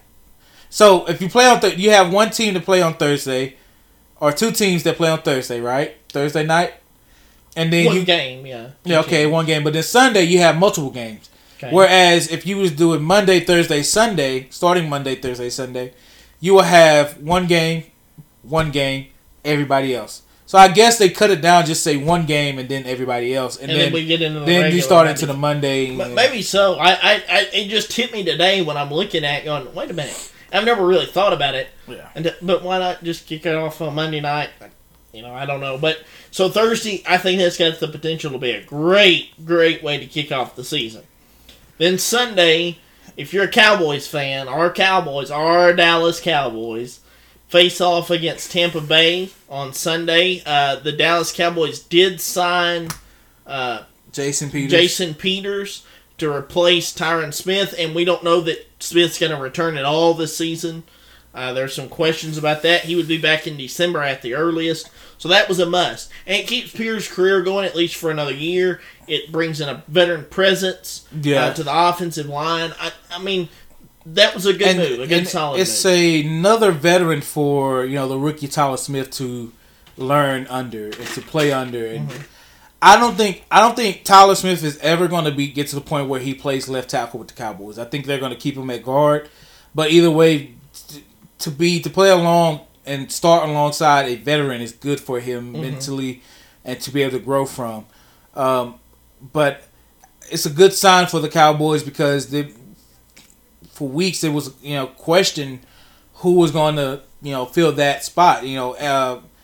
Ball was in question, but then it's like, okay, well, he may not be able to get the job done, and then anybody behind him, if he wasn't, because he was the second guy up, if he wasn't able to, then you didn't have anybody else per se. But it's a good sign. I believe Jason Peters will fit in just fine with that offense. He's not too much older than Tyron. I mean, maybe younger even. They're close. Yeah, because Tyron came in into the NFL at 19 years old. He was the youngest player to ever do that. And so I think Cowboys will be okay. Now, on the other side of the ball, you're looking at Tampa Bay. There's been some questions about Tampa Bay as a team. Yeah, as a team because, they have a banged-up offensive line. They've lost starters and second-string players to injuries. I mean, these aren't just... I'm not talking like knick-knack injuries. I'm talking like ACL. These are big injuries, season-ending injuries. And so you have a banged-up offensive line. Oh, yeah, there's a 9-year age difference. Jason Pierce is 40. He's 40? Tyron Smith is 31, 9 years. So... you have a more veteran presence. Yeah, and so you asked that question, Tom Brady and that offensive line, are they going to be able to protect him? I don't think so. I think Tampa Bay's not going to be very good. I mean, they're probably going to be competitive in that division. I don't see them as the top team in that division right now. You've got New Orleans and a couple other teams that I think have the potential to knock them off. But and then if you're Tom Brady, so there was a report by Page Six, which is a arm, if you will, or a part of the New York Post, right? It's a different section of the New York Post that does like investigative journalism on celebrities. They came out with multiple sources, anonymous sources, stating that the 11-day absence of Tom Brady from training camp was due to marital issues. That him and Giselle went away to Costa Rica for 11 days, spent time away from everybody, had to talk some things over, all of that. So there's some questions. Number one, does Tom Brady, is he mentally ready to play football? Yeah. I say no. I say he doesn't. I still hang on to he should have stayed retired. Regardless, like I said, I told you Friday, I do not buy the whole, well, I felt pressured by the media and the public. It's his decision. Yeah, but that's what makes Tom Brady, because he's a great quarterback, great player, but when he makes statements like that, it's like, dude, are you really it's no question, you have the Super Bowls, but mentally, if Are you're you making as tough as because if you're making decisions based off of what the media is saying and the public, I mean, that comes into question. You should have just stayed retired, man, and ended your career. You have what, 8 Super Bowls, 7, 8 Super Bowls. No, he's got more than that. He's got 10. 10 Super Bowls? No, maybe it's 8. I think it's 8 or 9. It's a bunch. It's a bunch. But either way, you have all these Super Bowl wins. You've proven all that you could prove. There's nothing more that you could prove. I mean, at this point, man, it will be like saying, not greed, but it's like saying Brady's got 7. He got 7? Yeah.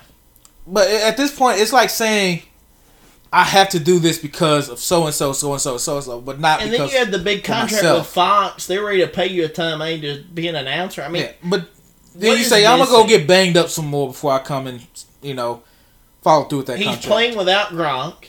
Yeah. He's playing behind a banged-up offensive line. He came in, the first thing he did was, okay, you got to get rid of the head coach. I don't like him. Yeah. I'm ready to move on. Even though those two say that didn't happen, that's exactly what happened. Yeah. And then that whole situation was a lie because Tampa Bay claims, well, we knew he was going to take 11 days off. Well, if it was to deal with marital issues, he didn't tell you ahead of time, oh, I've got marital problems at home. Yeah. No, he came into that front office. He said, listen, Giselle's saying she's packing up. So, our agreement was, I'm going to fly her privately to Costa Rica. I'll see you in 11 days. Yeah. Or whenever. I still don't buy that they knew when he was coming back. They have a situation on their hands. And, I mean, now it wouldn't shock me if, he came in and he played great and they have a great season. But my concern is going up against a Dallas defense. You have Micah Parsons. You have DeMarcus Lawrence. You have, who else? D. Williams. All these... This Dallas defense that's coming back and seems like they haven't gotten worse. They've gotten a little bit better than they did last year. And then you've got a depleted offensive line. You've got a depleted receiver core. Do you really? I mean, goodness, you never know which direction. You don't know which direction Micah's coming. Either he's coming up the middle or off the edge. Either way, you got to be prepared. And I don't know with that offensive line if they can handle that defense, that front. You got. Dallas is tough. They're tough up the middle, in the backfield, and in the secondary. They're tough. The defense is tough. And I hope Tom Brady, the offensive line, has it together. I don't want to see him get hurt. I don't want to. But I just say, you should have stayed retired. Go be with your family. Enjoy your retirement. You've done enough. Yeah, and we don't want to see him go down the road that we've seen some of the greats go. Yeah, because they've tried to prove a point. Where your lasting memory is whatever you saw at the end. Yeah. And there will be a generation of kids who, if he goes out poorly, that's how they'll remember Tom Brady. Yeah. And you just don't want to see it. So I think that's going to be a very good game to watch Sunday. And then let's see, you've got the Bengals Steelers, and breaking news 2 hours ago, the Pittsburgh Steelers officially named, Mitchell Trubisky as the team's starting quarterback. Wait, who? Mitchell Trubisky. What team? The Steelers. So they have named Mitchell Trubisky as their starting quarterback, and he will start against Joe Burrow and the Cincinnati Bengals. Oh, that's a tough, bold statement, because you have Kenny Pickett that you drafted. He's a Pittsburgh guy. I don't understand this unless Tomlin is saying, listen, we're not very good, which they're not. They're not very good. I don't want to overexpose this kid. I'm okay with taking my licks now, letting him get some more reps. Maybe we kind of work him in. Because you see that jumping to these young guys doesn't always work. Right. Look at Chicago. I mean, they hand the job off to Justin Fields, and that doesn't change anything. They still can't win a ball game. And that's happened where we think, oh, just give the young guy the football. And who, okay, while we're on this subject, I have a little rant. Who's got the crystal ball that says all these kids can play? They better hope and pray. If you are a Jacksonville Jaguars fan, you better pray to the good Lord up above that Trevor Lawrence is who everybody thought he would be. Yeah. Because we are way too quick in the NFL to say those kids can play. Who knows? How do you know that? Like, who told you? Who gave you the gift of prophecy to be able to say that these kids are going to be great? We don't know that. So, I mean, I don't know that it's the best move for Pittsburgh, but it may be the smartest move. And here's the other thing. The minute you start the clock on that rookie contract, I mean, you're starting to run out of time now. So, I mean, you gotta see what you have and then decide from there. But you don't want him to go get creamed, that first year. And then you got questions about, well, now do we have to go draft another kid? Yeah, well, I think barring, and we have to remember this, before Kenny Pickett, and I think Steelers were put in a position where they had to go and really have to go draft another quarterback because, Dwayne Haskins. They lost Dwayne Haskins, who possibly could have been the starting quarterback. He was probably going to be the starting quarterback. Before he passed his untimely death. And so Steelers were put in position. Now we have to go get another quarterback. And so it could be that, I believe that Mike Tomlin's a smart head coach. I mean, he's not too big on the publicity, and he doesn't want to give the media what they want, so I'm not going to give them what they want and start this kid. Even though it seems like the ideal thing to do because we drafted him in the first round.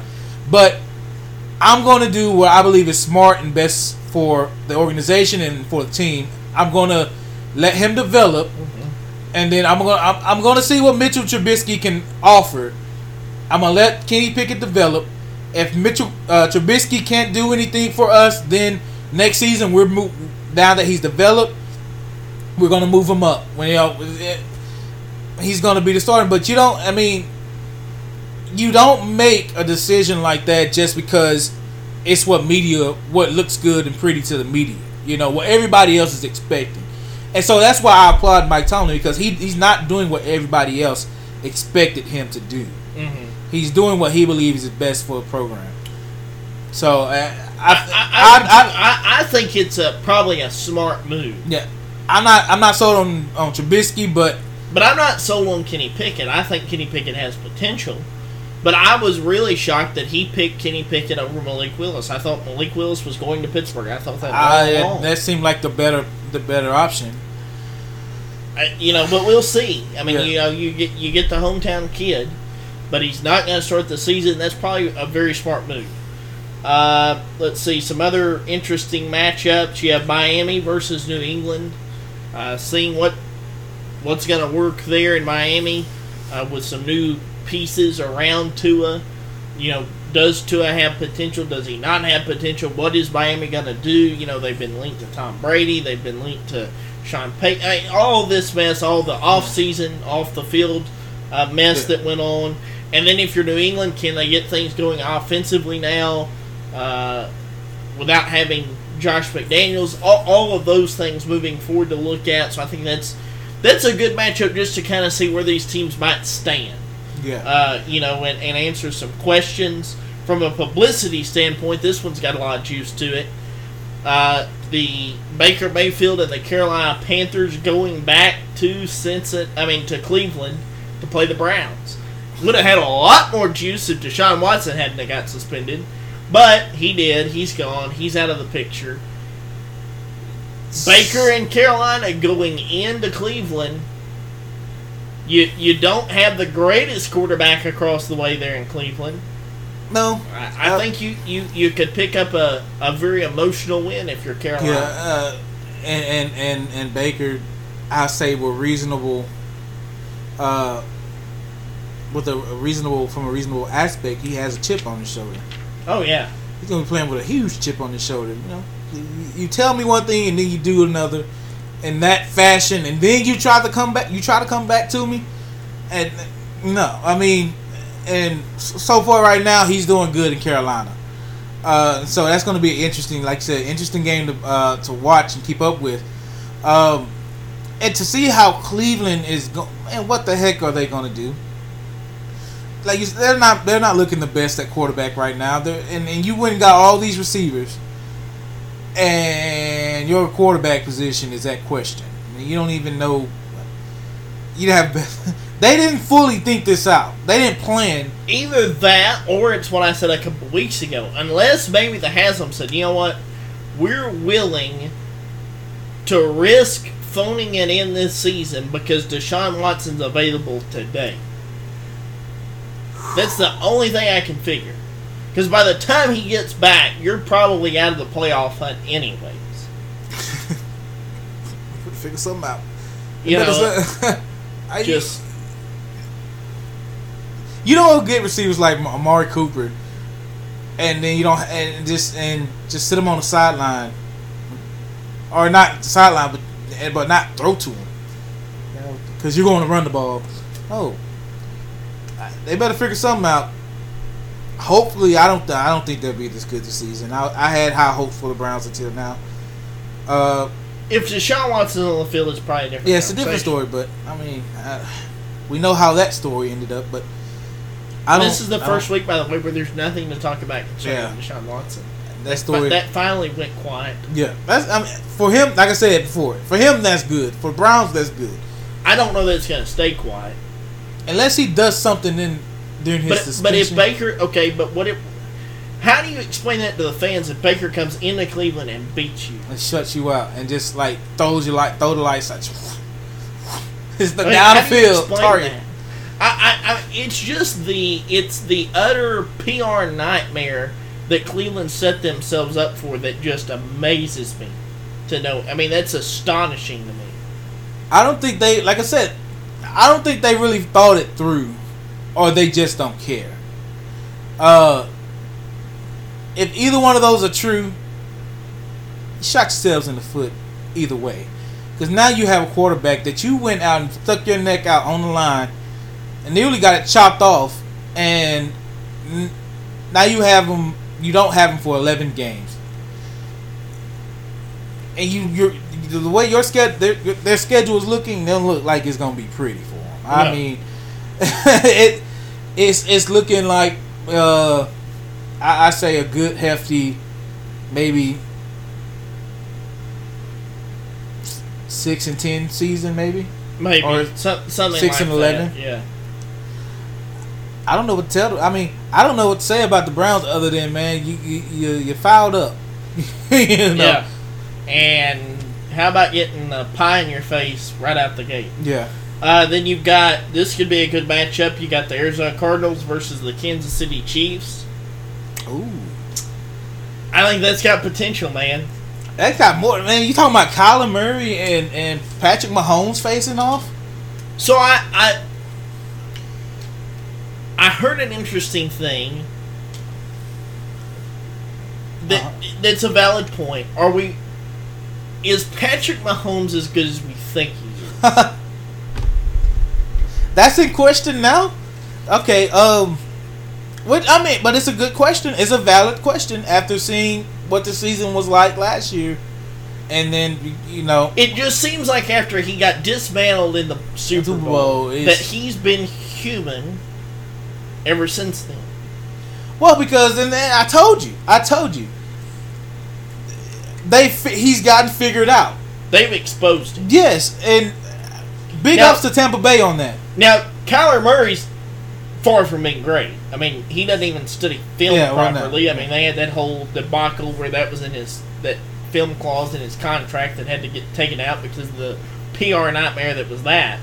And you've still got people in that locker room who say he's not a leader. He's not ready to be the starting quarterback of the Arizona Cardinals from the perspective of not talent per se, but just from the perspective of being that guy.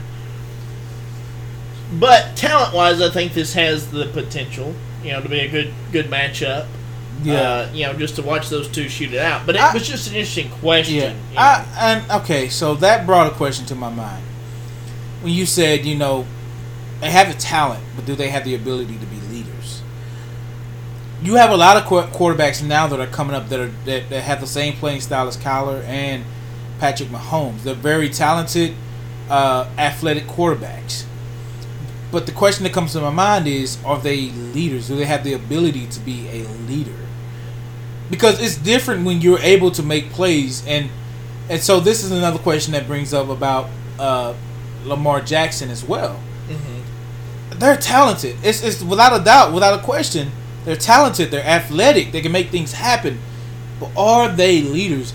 You look at quarterbacks, or you look at the quarterbacks, they're not just supposed to make things happen on the field. They're supposed to be leaders, be able to lead the team through good and bad, to be captains.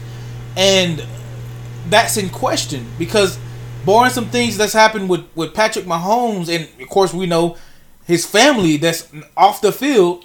And then along with that, there's starting to be some leaks of some teammates saying, well, listen, he demands that they have certain seats. He demands that they have certain access that nobody else has. Right. That wasn't a good look for him. Right. Especially last year. That just wasn't a good look. And like I said, it wasn't just what they were doing. It was that after that started to take place, you started to have some players anonymously come out and say, well, guys, this is normal. Yeah, I mean... we see this every week. Yeah, and so you ask that question, man, is he really is he a leader for that team other than just a good quarterback? The same thing with Kyler Murray.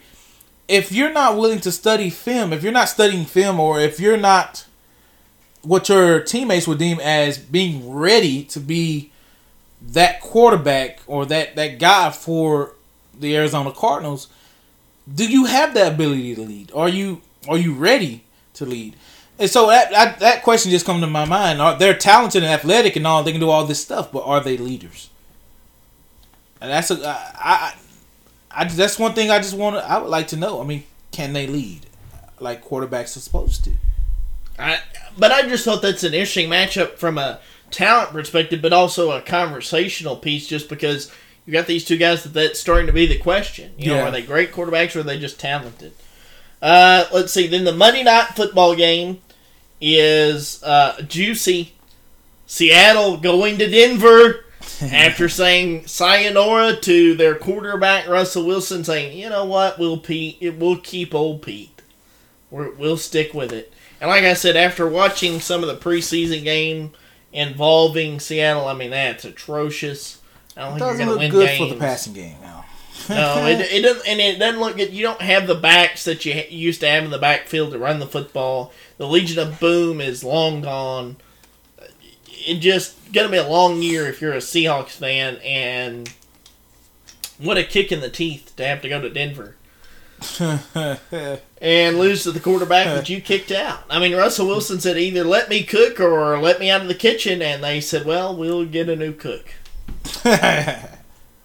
Well, they didn't, so at least the chef isn't as good as the former chef. I don't know, man. Seattle, if they don't do good this season, they got some heavy explaining to do. I mean, but where do you go as an organization? You're terrible at the quarterback position. You're gonna have to draft a quarterback. Yeah. And you might be in the run, and you might be bad enough to be in the run for maybe a Bryce Young or a Stetson Bennett out of Georgia. I mean, I don't know, but you better hope that you're that bad. Yeah. And then you're gonna have to explain. Well, now we're gonna fire Pete Carroll. Well, what did you learn about him now that you didn't know about him then? Like, other than, oh, we made a mistake. Again, these organizations have got to stop setting themselves up for these PR nightmares. I mean, it is insane, the PR nightmares that are going on in the NFL right now. Cleveland, Pittsburgh potentially, because he's going to have to explain about Kenny Pickett. Then you've got a PR nightmare just in the waiting in Seattle, Tampa Bay. I mean, it's just... Yeah. Dallas saved themselves with signing Jason Peters. For now. But then how long is it until we start saying, well, let's see. Yeah, we're going to need a new football coach in Dallas. Yeah. How long until Sean Payton's name gets mentioned again? Dallas somewhat saved themselves for the time being with the signing of Jason Peters. Over under how many games till McCarthy's gone? That's a game for another time. But yeah, so some other off the field stories. Okay, Jimmy G is going to stay in San Francisco as the backup on a 1-year contract. Because nobody wanted to trade for him. Why? That's the question nobody's asking. And nobody has an answer for it. There was a scout, speaking again on an anonymous source, who said, I can't tell you why, but nobody's taking phone calls from Jimmy G. He doesn't know why.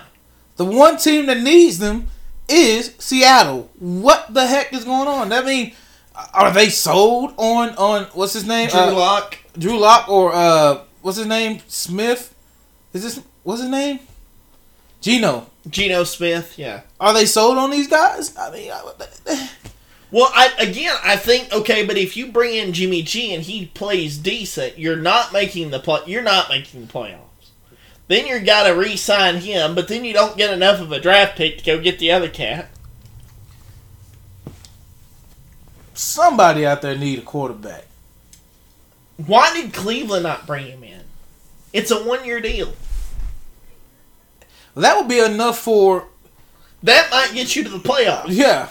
You've got enough of a running game to keep you in the running to make the playoffs. He knows coming in, I just got to impress till Deshaun gets back, right? It's an agreement. At least he gets to play football.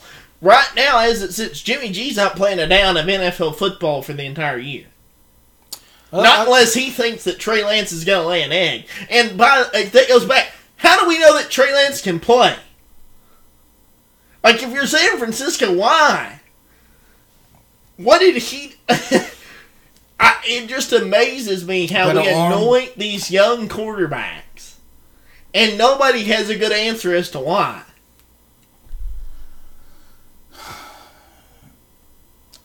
This goes back to what I say. I believe it looks good for the public, for media. It looks good. It's what everybody expects. It's because you don't go get quarterbacks like that and not play them or not start them. And so it's just like, okay, it's just like the deal in Tennessee with Ryan Tannehill and Malik Willis. Yeah, Tannehill's on his way out the door. Right. You don't go and get a quarterback, Malik Willis, who can throw 70-plus yards down the field and say, well, we're not going to start him. No. You go get him with the expectation that he is going to be a starter, regardless of who you already have there. It doesn't look good, but you know that if you don't, now you got to explain. That's why with Pittsburgh, it's a big question is, okay, what are you thinking? You know, but that's where they stand out because they didn't do what everybody else expected. San Francisco, if they believe so much in Trey Lance and he lays an egg or he doesn't turn out to be who they thought he is, now you got to explain to Jimmy G, who may be out the door next season anyways, and to everybody else what you were thinking. What did you see in Trey Lance that you didn't see in Jimmy G? Well, if Trey Lance falters, then you have to bring Jimmy G back. If Jimmy G wins, you have to re-sign him because that's all he does is win. But you have to bring him in, then you're going to have to trade Trey Lance. I just don't understand this eagerness to automatically anoint these young guys. Man, it's a publicity move, man. The NFL has the NFL become just a publicity stunt? Yeah, that's what I'm saying. That's what I'm about to say. It's all about looking good in the media and then getting people to so are the watch days you. of teams just wanting to win over? It's not a football move. That's what I'm saying. It's no longer a football move. It's all about publicity. Well, there you go. Money.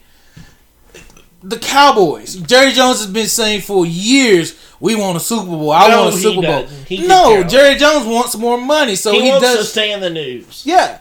And so there are a lot of publicity stunts that are going on in football, and only a few teams are standing up to the challenge and holding up to the challenge and staying true to who they are. It's not that many. I hate to say it, Dallas Cowboys is my team, but the Dallas Cowboys publicity stunt. Let's see. UT, publicity stunt. LSU, publicity stunt. All these teams, it's not about anything that has to do with the players and wanting to be a good football team, but it's all about how many fans or people can we get to follow us, to look at us, to watch us, and how much money can we make off of this. Unless you're Alabama or Georgia. That's like the only teams out there. Because Alabama and Georgia, they don't need the publicity stunt. They let their playing talk for themselves. I don't understand why Jimmy G's either not starting in San Francisco or hasn't been traded. That blew my mind. So there was an interesting report by Mike Florio of Pro Football Talk in which he states that the reason, talking about backups, by the way, the reason that Cam Newton is not signed today is because he refuses to go anywhere as the backup. Cam Newton's done. His career's over. So that starts the question. He was one of the first among the quarterbacks like Patrick Mahomes and Kyler Murray. Mm-hmm. So, so what happens when those guys go bad? They're probably stuck in the same boat. They think that they're starters. Cam Newton and Lamar Jackson can be brought in because Cam was Lamar before Lamar ever existed. Yeah, not as fast, but just as much as same mindset. I'm just gonna run the ball and and he can make people miss and do all these pretty looking things on the field. But Cam Newton. But are we okay? His mentality on the game now is a lot different. I mean, it may not be because I didn't really watch him, but you can tell he believes he's better than what he really is. And he thinks he's the old Cam Newton. Cam Newton today could be a quality backup. He could win you 2 or 3 games. He could hold his own while somebody's waiting or out or whatever. But with guys like him refusing to be backups, you got Jimmy G who really don't want to be a backup. You've got other guys who don't want to be backups anymore. Are the days of quality backups gone? Are we going to get to a point where the only guys that are backups are the guys who really just aren't good enough to be starting quarterbacks? Yes. They're not there anymore because even, and I say this about Dallas Cowboys don't have a backup quarterback. Did they even? I was looking. I think they signed Will Greer back to the practice squad and maybe Cooper. I hope they did not do that, but if they did, that's them. I was looking on the deal for Cooper. I remember now seeing the deal with Greer. They did bring him back. Yeah. I really thought was still under negotiation. I don't know if they wound up bringing him. I hope not. Yeah. And then Ben DiNucci was brought back. No, you didn't say that right. Ben DiNucci. Okay, well, Ben DiNucci was brought back. No, you got to add the Mario deal. DiNucci. I'm not doing that. No, that's your technique. Listen, that's a Mario name. Ben DiNucci. But anyways, I think they brought him back. Mustache. I think he'll attract people. It's all about a publicity stuff. He has his own brand too. It's called True Brand. But anyways, that's not for promoting purposes. Yeah, I had to say that's not for promoting purposes. Maybe in the future, if you listen to this, Ben DiNucci, DiNucci. Yeah, I think you have a great brand.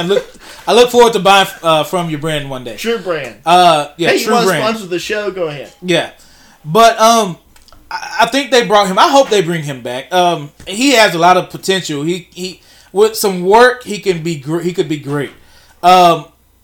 Maybe not, in staying with Dallas, maybe on somewhere else, but he's got potential. Yeah, he has potential. But Cooper Rush, man, I don't know what to tell you, man. You're up and then you're low. It's time to move on. Yeah, they've tried. It didn't work. I hope Will Greer. I feel he should have been the backup quarterback, but they didn't, obviously. So we'll see. Yeah. And then kind of wrapping the show up here with NBA news. Not a lot. The Lakers making a few moves. LeBron James. Yep. Still holding on to Russell Westbrook for now. Yep. We'll see. That's a. And then the other situation that's interesting to me is Brooklyn. And here's why Brooklyn's interesting. It's quiet.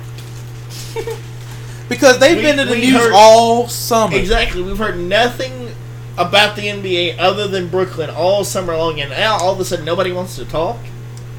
Are you telling me that all of a sudden, after months of wanting out, kicking and screaming, fire the coach, get rid of the GM, I'm not coming back, that Kevin Durant's just going, okay. I'm gonna say. I don't believe that for a second. What was the agreement? Who sold their soul to the devil? And then you're telling me that after all the verbal bouquets that got thrown out to LeBron about I never should have left Cleveland, I regret what I did, pretty much on his knees begging LeBron to forgive him for his past sins, and now Kyrie's just like, I'm staying. That was the biggest scam in NBA because you had everybody on the edge of their seats all summer long. Where the heck is Kyrie going? Kyrie's going to the Lakers, man. Oh, it's another LeBron and Kyrie duo about to meet up again. Where's KD about to go back to Golden State, about to win some more? And all of a sudden, the point that he's making up with Green, yeah, and then it's like Draymond and all. Yeah, and then it's like we're gonna stay. If that was what would you get if you were gonna stay? You knew you was gonna stay in the first place. Just say that. Don't spend all summer long for the media. But I don't know that that's what's going on.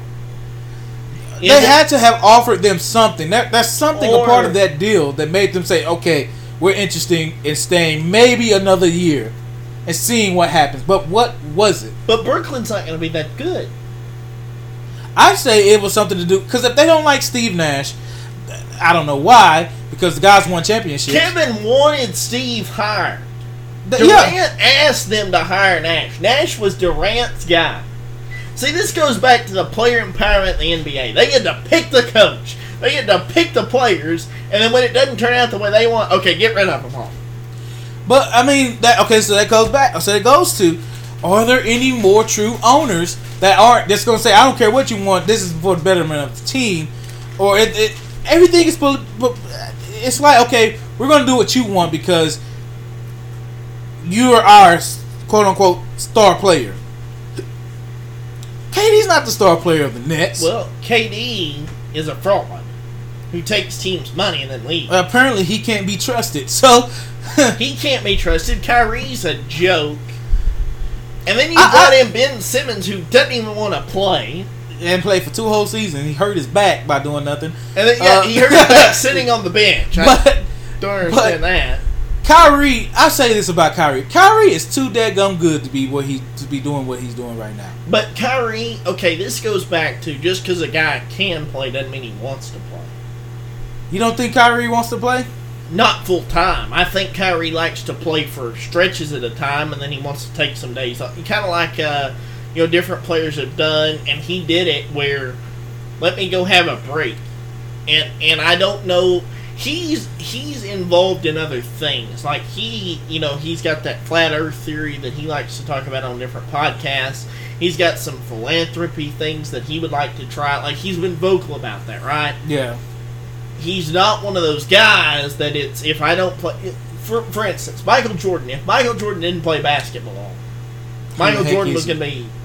I mean, he would have died in his sleep at some point of just boredom, right? Yeah. If Magic Johnson had not played basketball, he wouldn't have known what to do. There's guys that's what they've done, right? Yeah. Kyrie is not that guy. He's got things outside of basketball. LeBron James has things outside of basketball. When you do that, you open the door for not being all in all the time, right? Yeah. And that's kind of where Kyrie is. I think Kyrie's okay with playing, but I don't think he wants to make the commitment to have to play every all game. The time. Yeah. Well, that's fine. That's fine.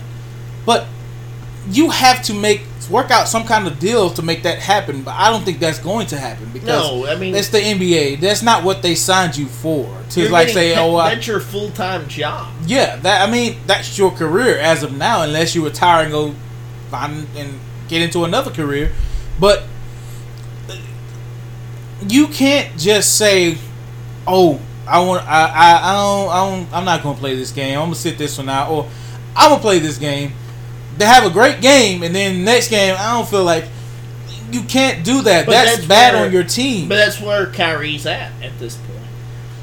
But I think that's why. Okay, so with KD, would you say he isn't reliable? He's not a reliable teammate then. I don't think KD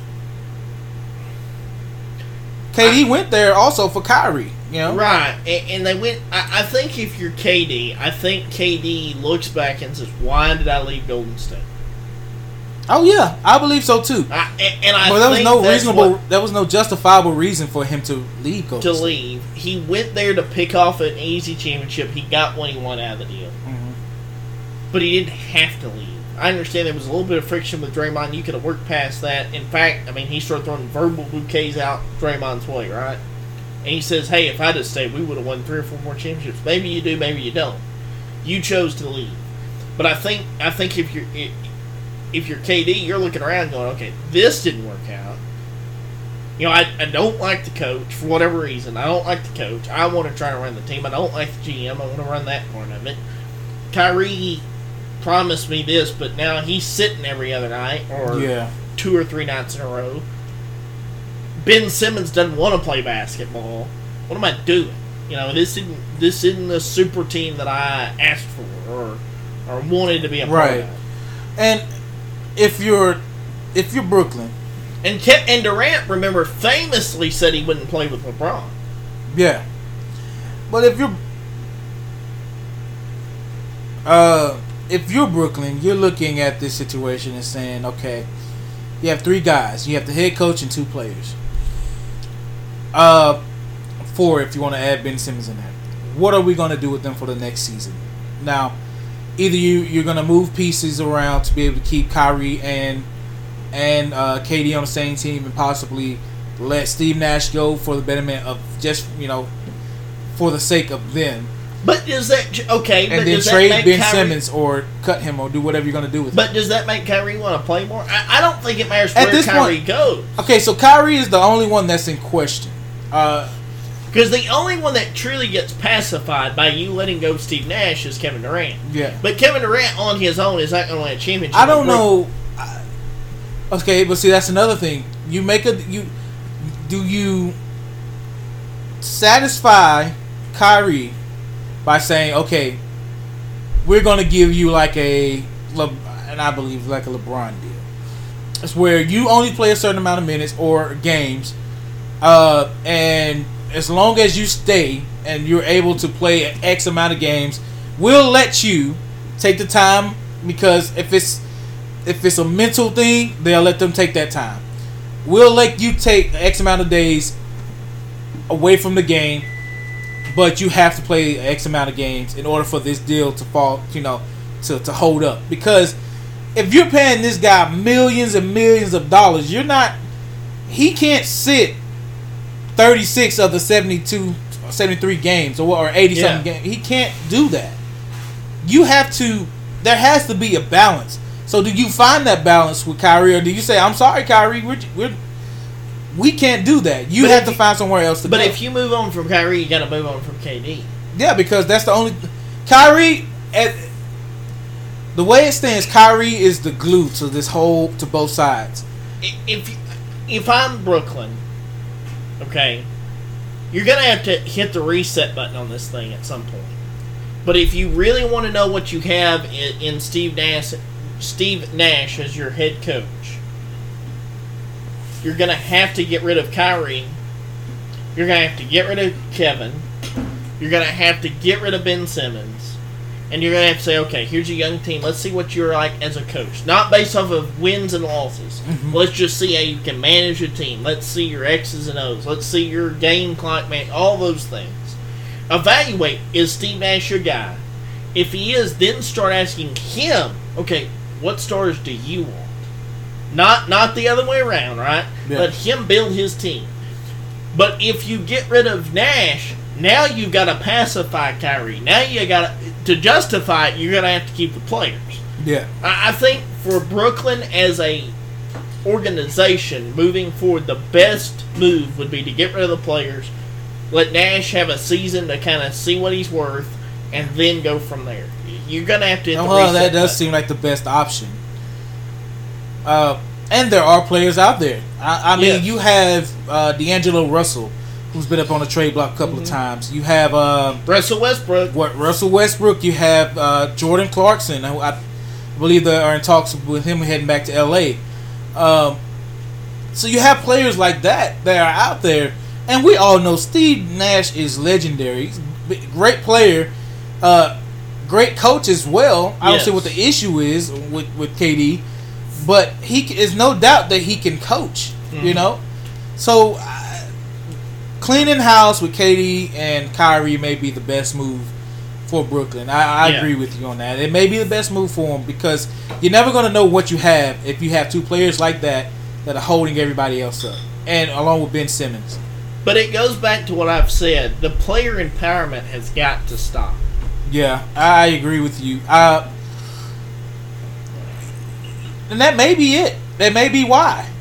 Yeah. Steve Nash may be there like, hey, this is my team. You know, I run things here. You're just a player. You listen. You do what I tell you to do. And if you don't have a lot of coaches, it seems like nowadays that are like that. You know, they're a dime a dozen. It's just it's weird that way, but that's just what it is nowadays. I mean, and LeBron has become notorious for it. Say, I want this player or I want this coach. I want to have my hands on this, and it's ruined the game of basketball. Really, it's frustrating to watch because now it's like, well, that gummit. I mean, you're building a whole franchise around this player who may not even be there the next season. You know, might decide like, oh, I want to up and leave. I want to go somewhere else. You can't do that. Then you're stuck out dry because you put everything into this one player, and they leave you high and dry. That's why I say, apparently, KD can't be trusted. So a lot still to watch on that front, and we'll be keeping up with all those storylines. As far as Major League Baseball, no big, huge major storylines. If you're a Rangers fan, we just got to get to the end of the year, see who the manager's going to be, see what direction that we're going to take. I think we still have a lot of potential next year to now finally take that step into contention. We're going to have to add some starting pitching, shore up some things in the bullpen, but we've got the makings of a good team. And so just bear with it to the end of the year. Let's take a deep breath, see where we're at. They're in the construction. They're under construction. But they're towards the end of the construction phase. And so I think there's still a lot to look forward to. Hey, you know the Dallas teams are like the Dallas City. Every time you go to Dallas, something's under construction. Something's under construction. Something's being remodeled or rebuilt or put in. I don't think Tony Beasley's the answer at manager. Like him. Great baseball guy. He's not going to be the manager, I don't think, moving forward. But let's just see what direction that the franchise takes. Well, there it is. It's good old sports. Hope you've enjoyed the episode. Be looking for more content from us throughout the week. Again, we plan to be at the Dangerfield-Timpson game. Yes, sir. Be looking for highlights from that. And other content moving forward from good old sports. Have a great evening.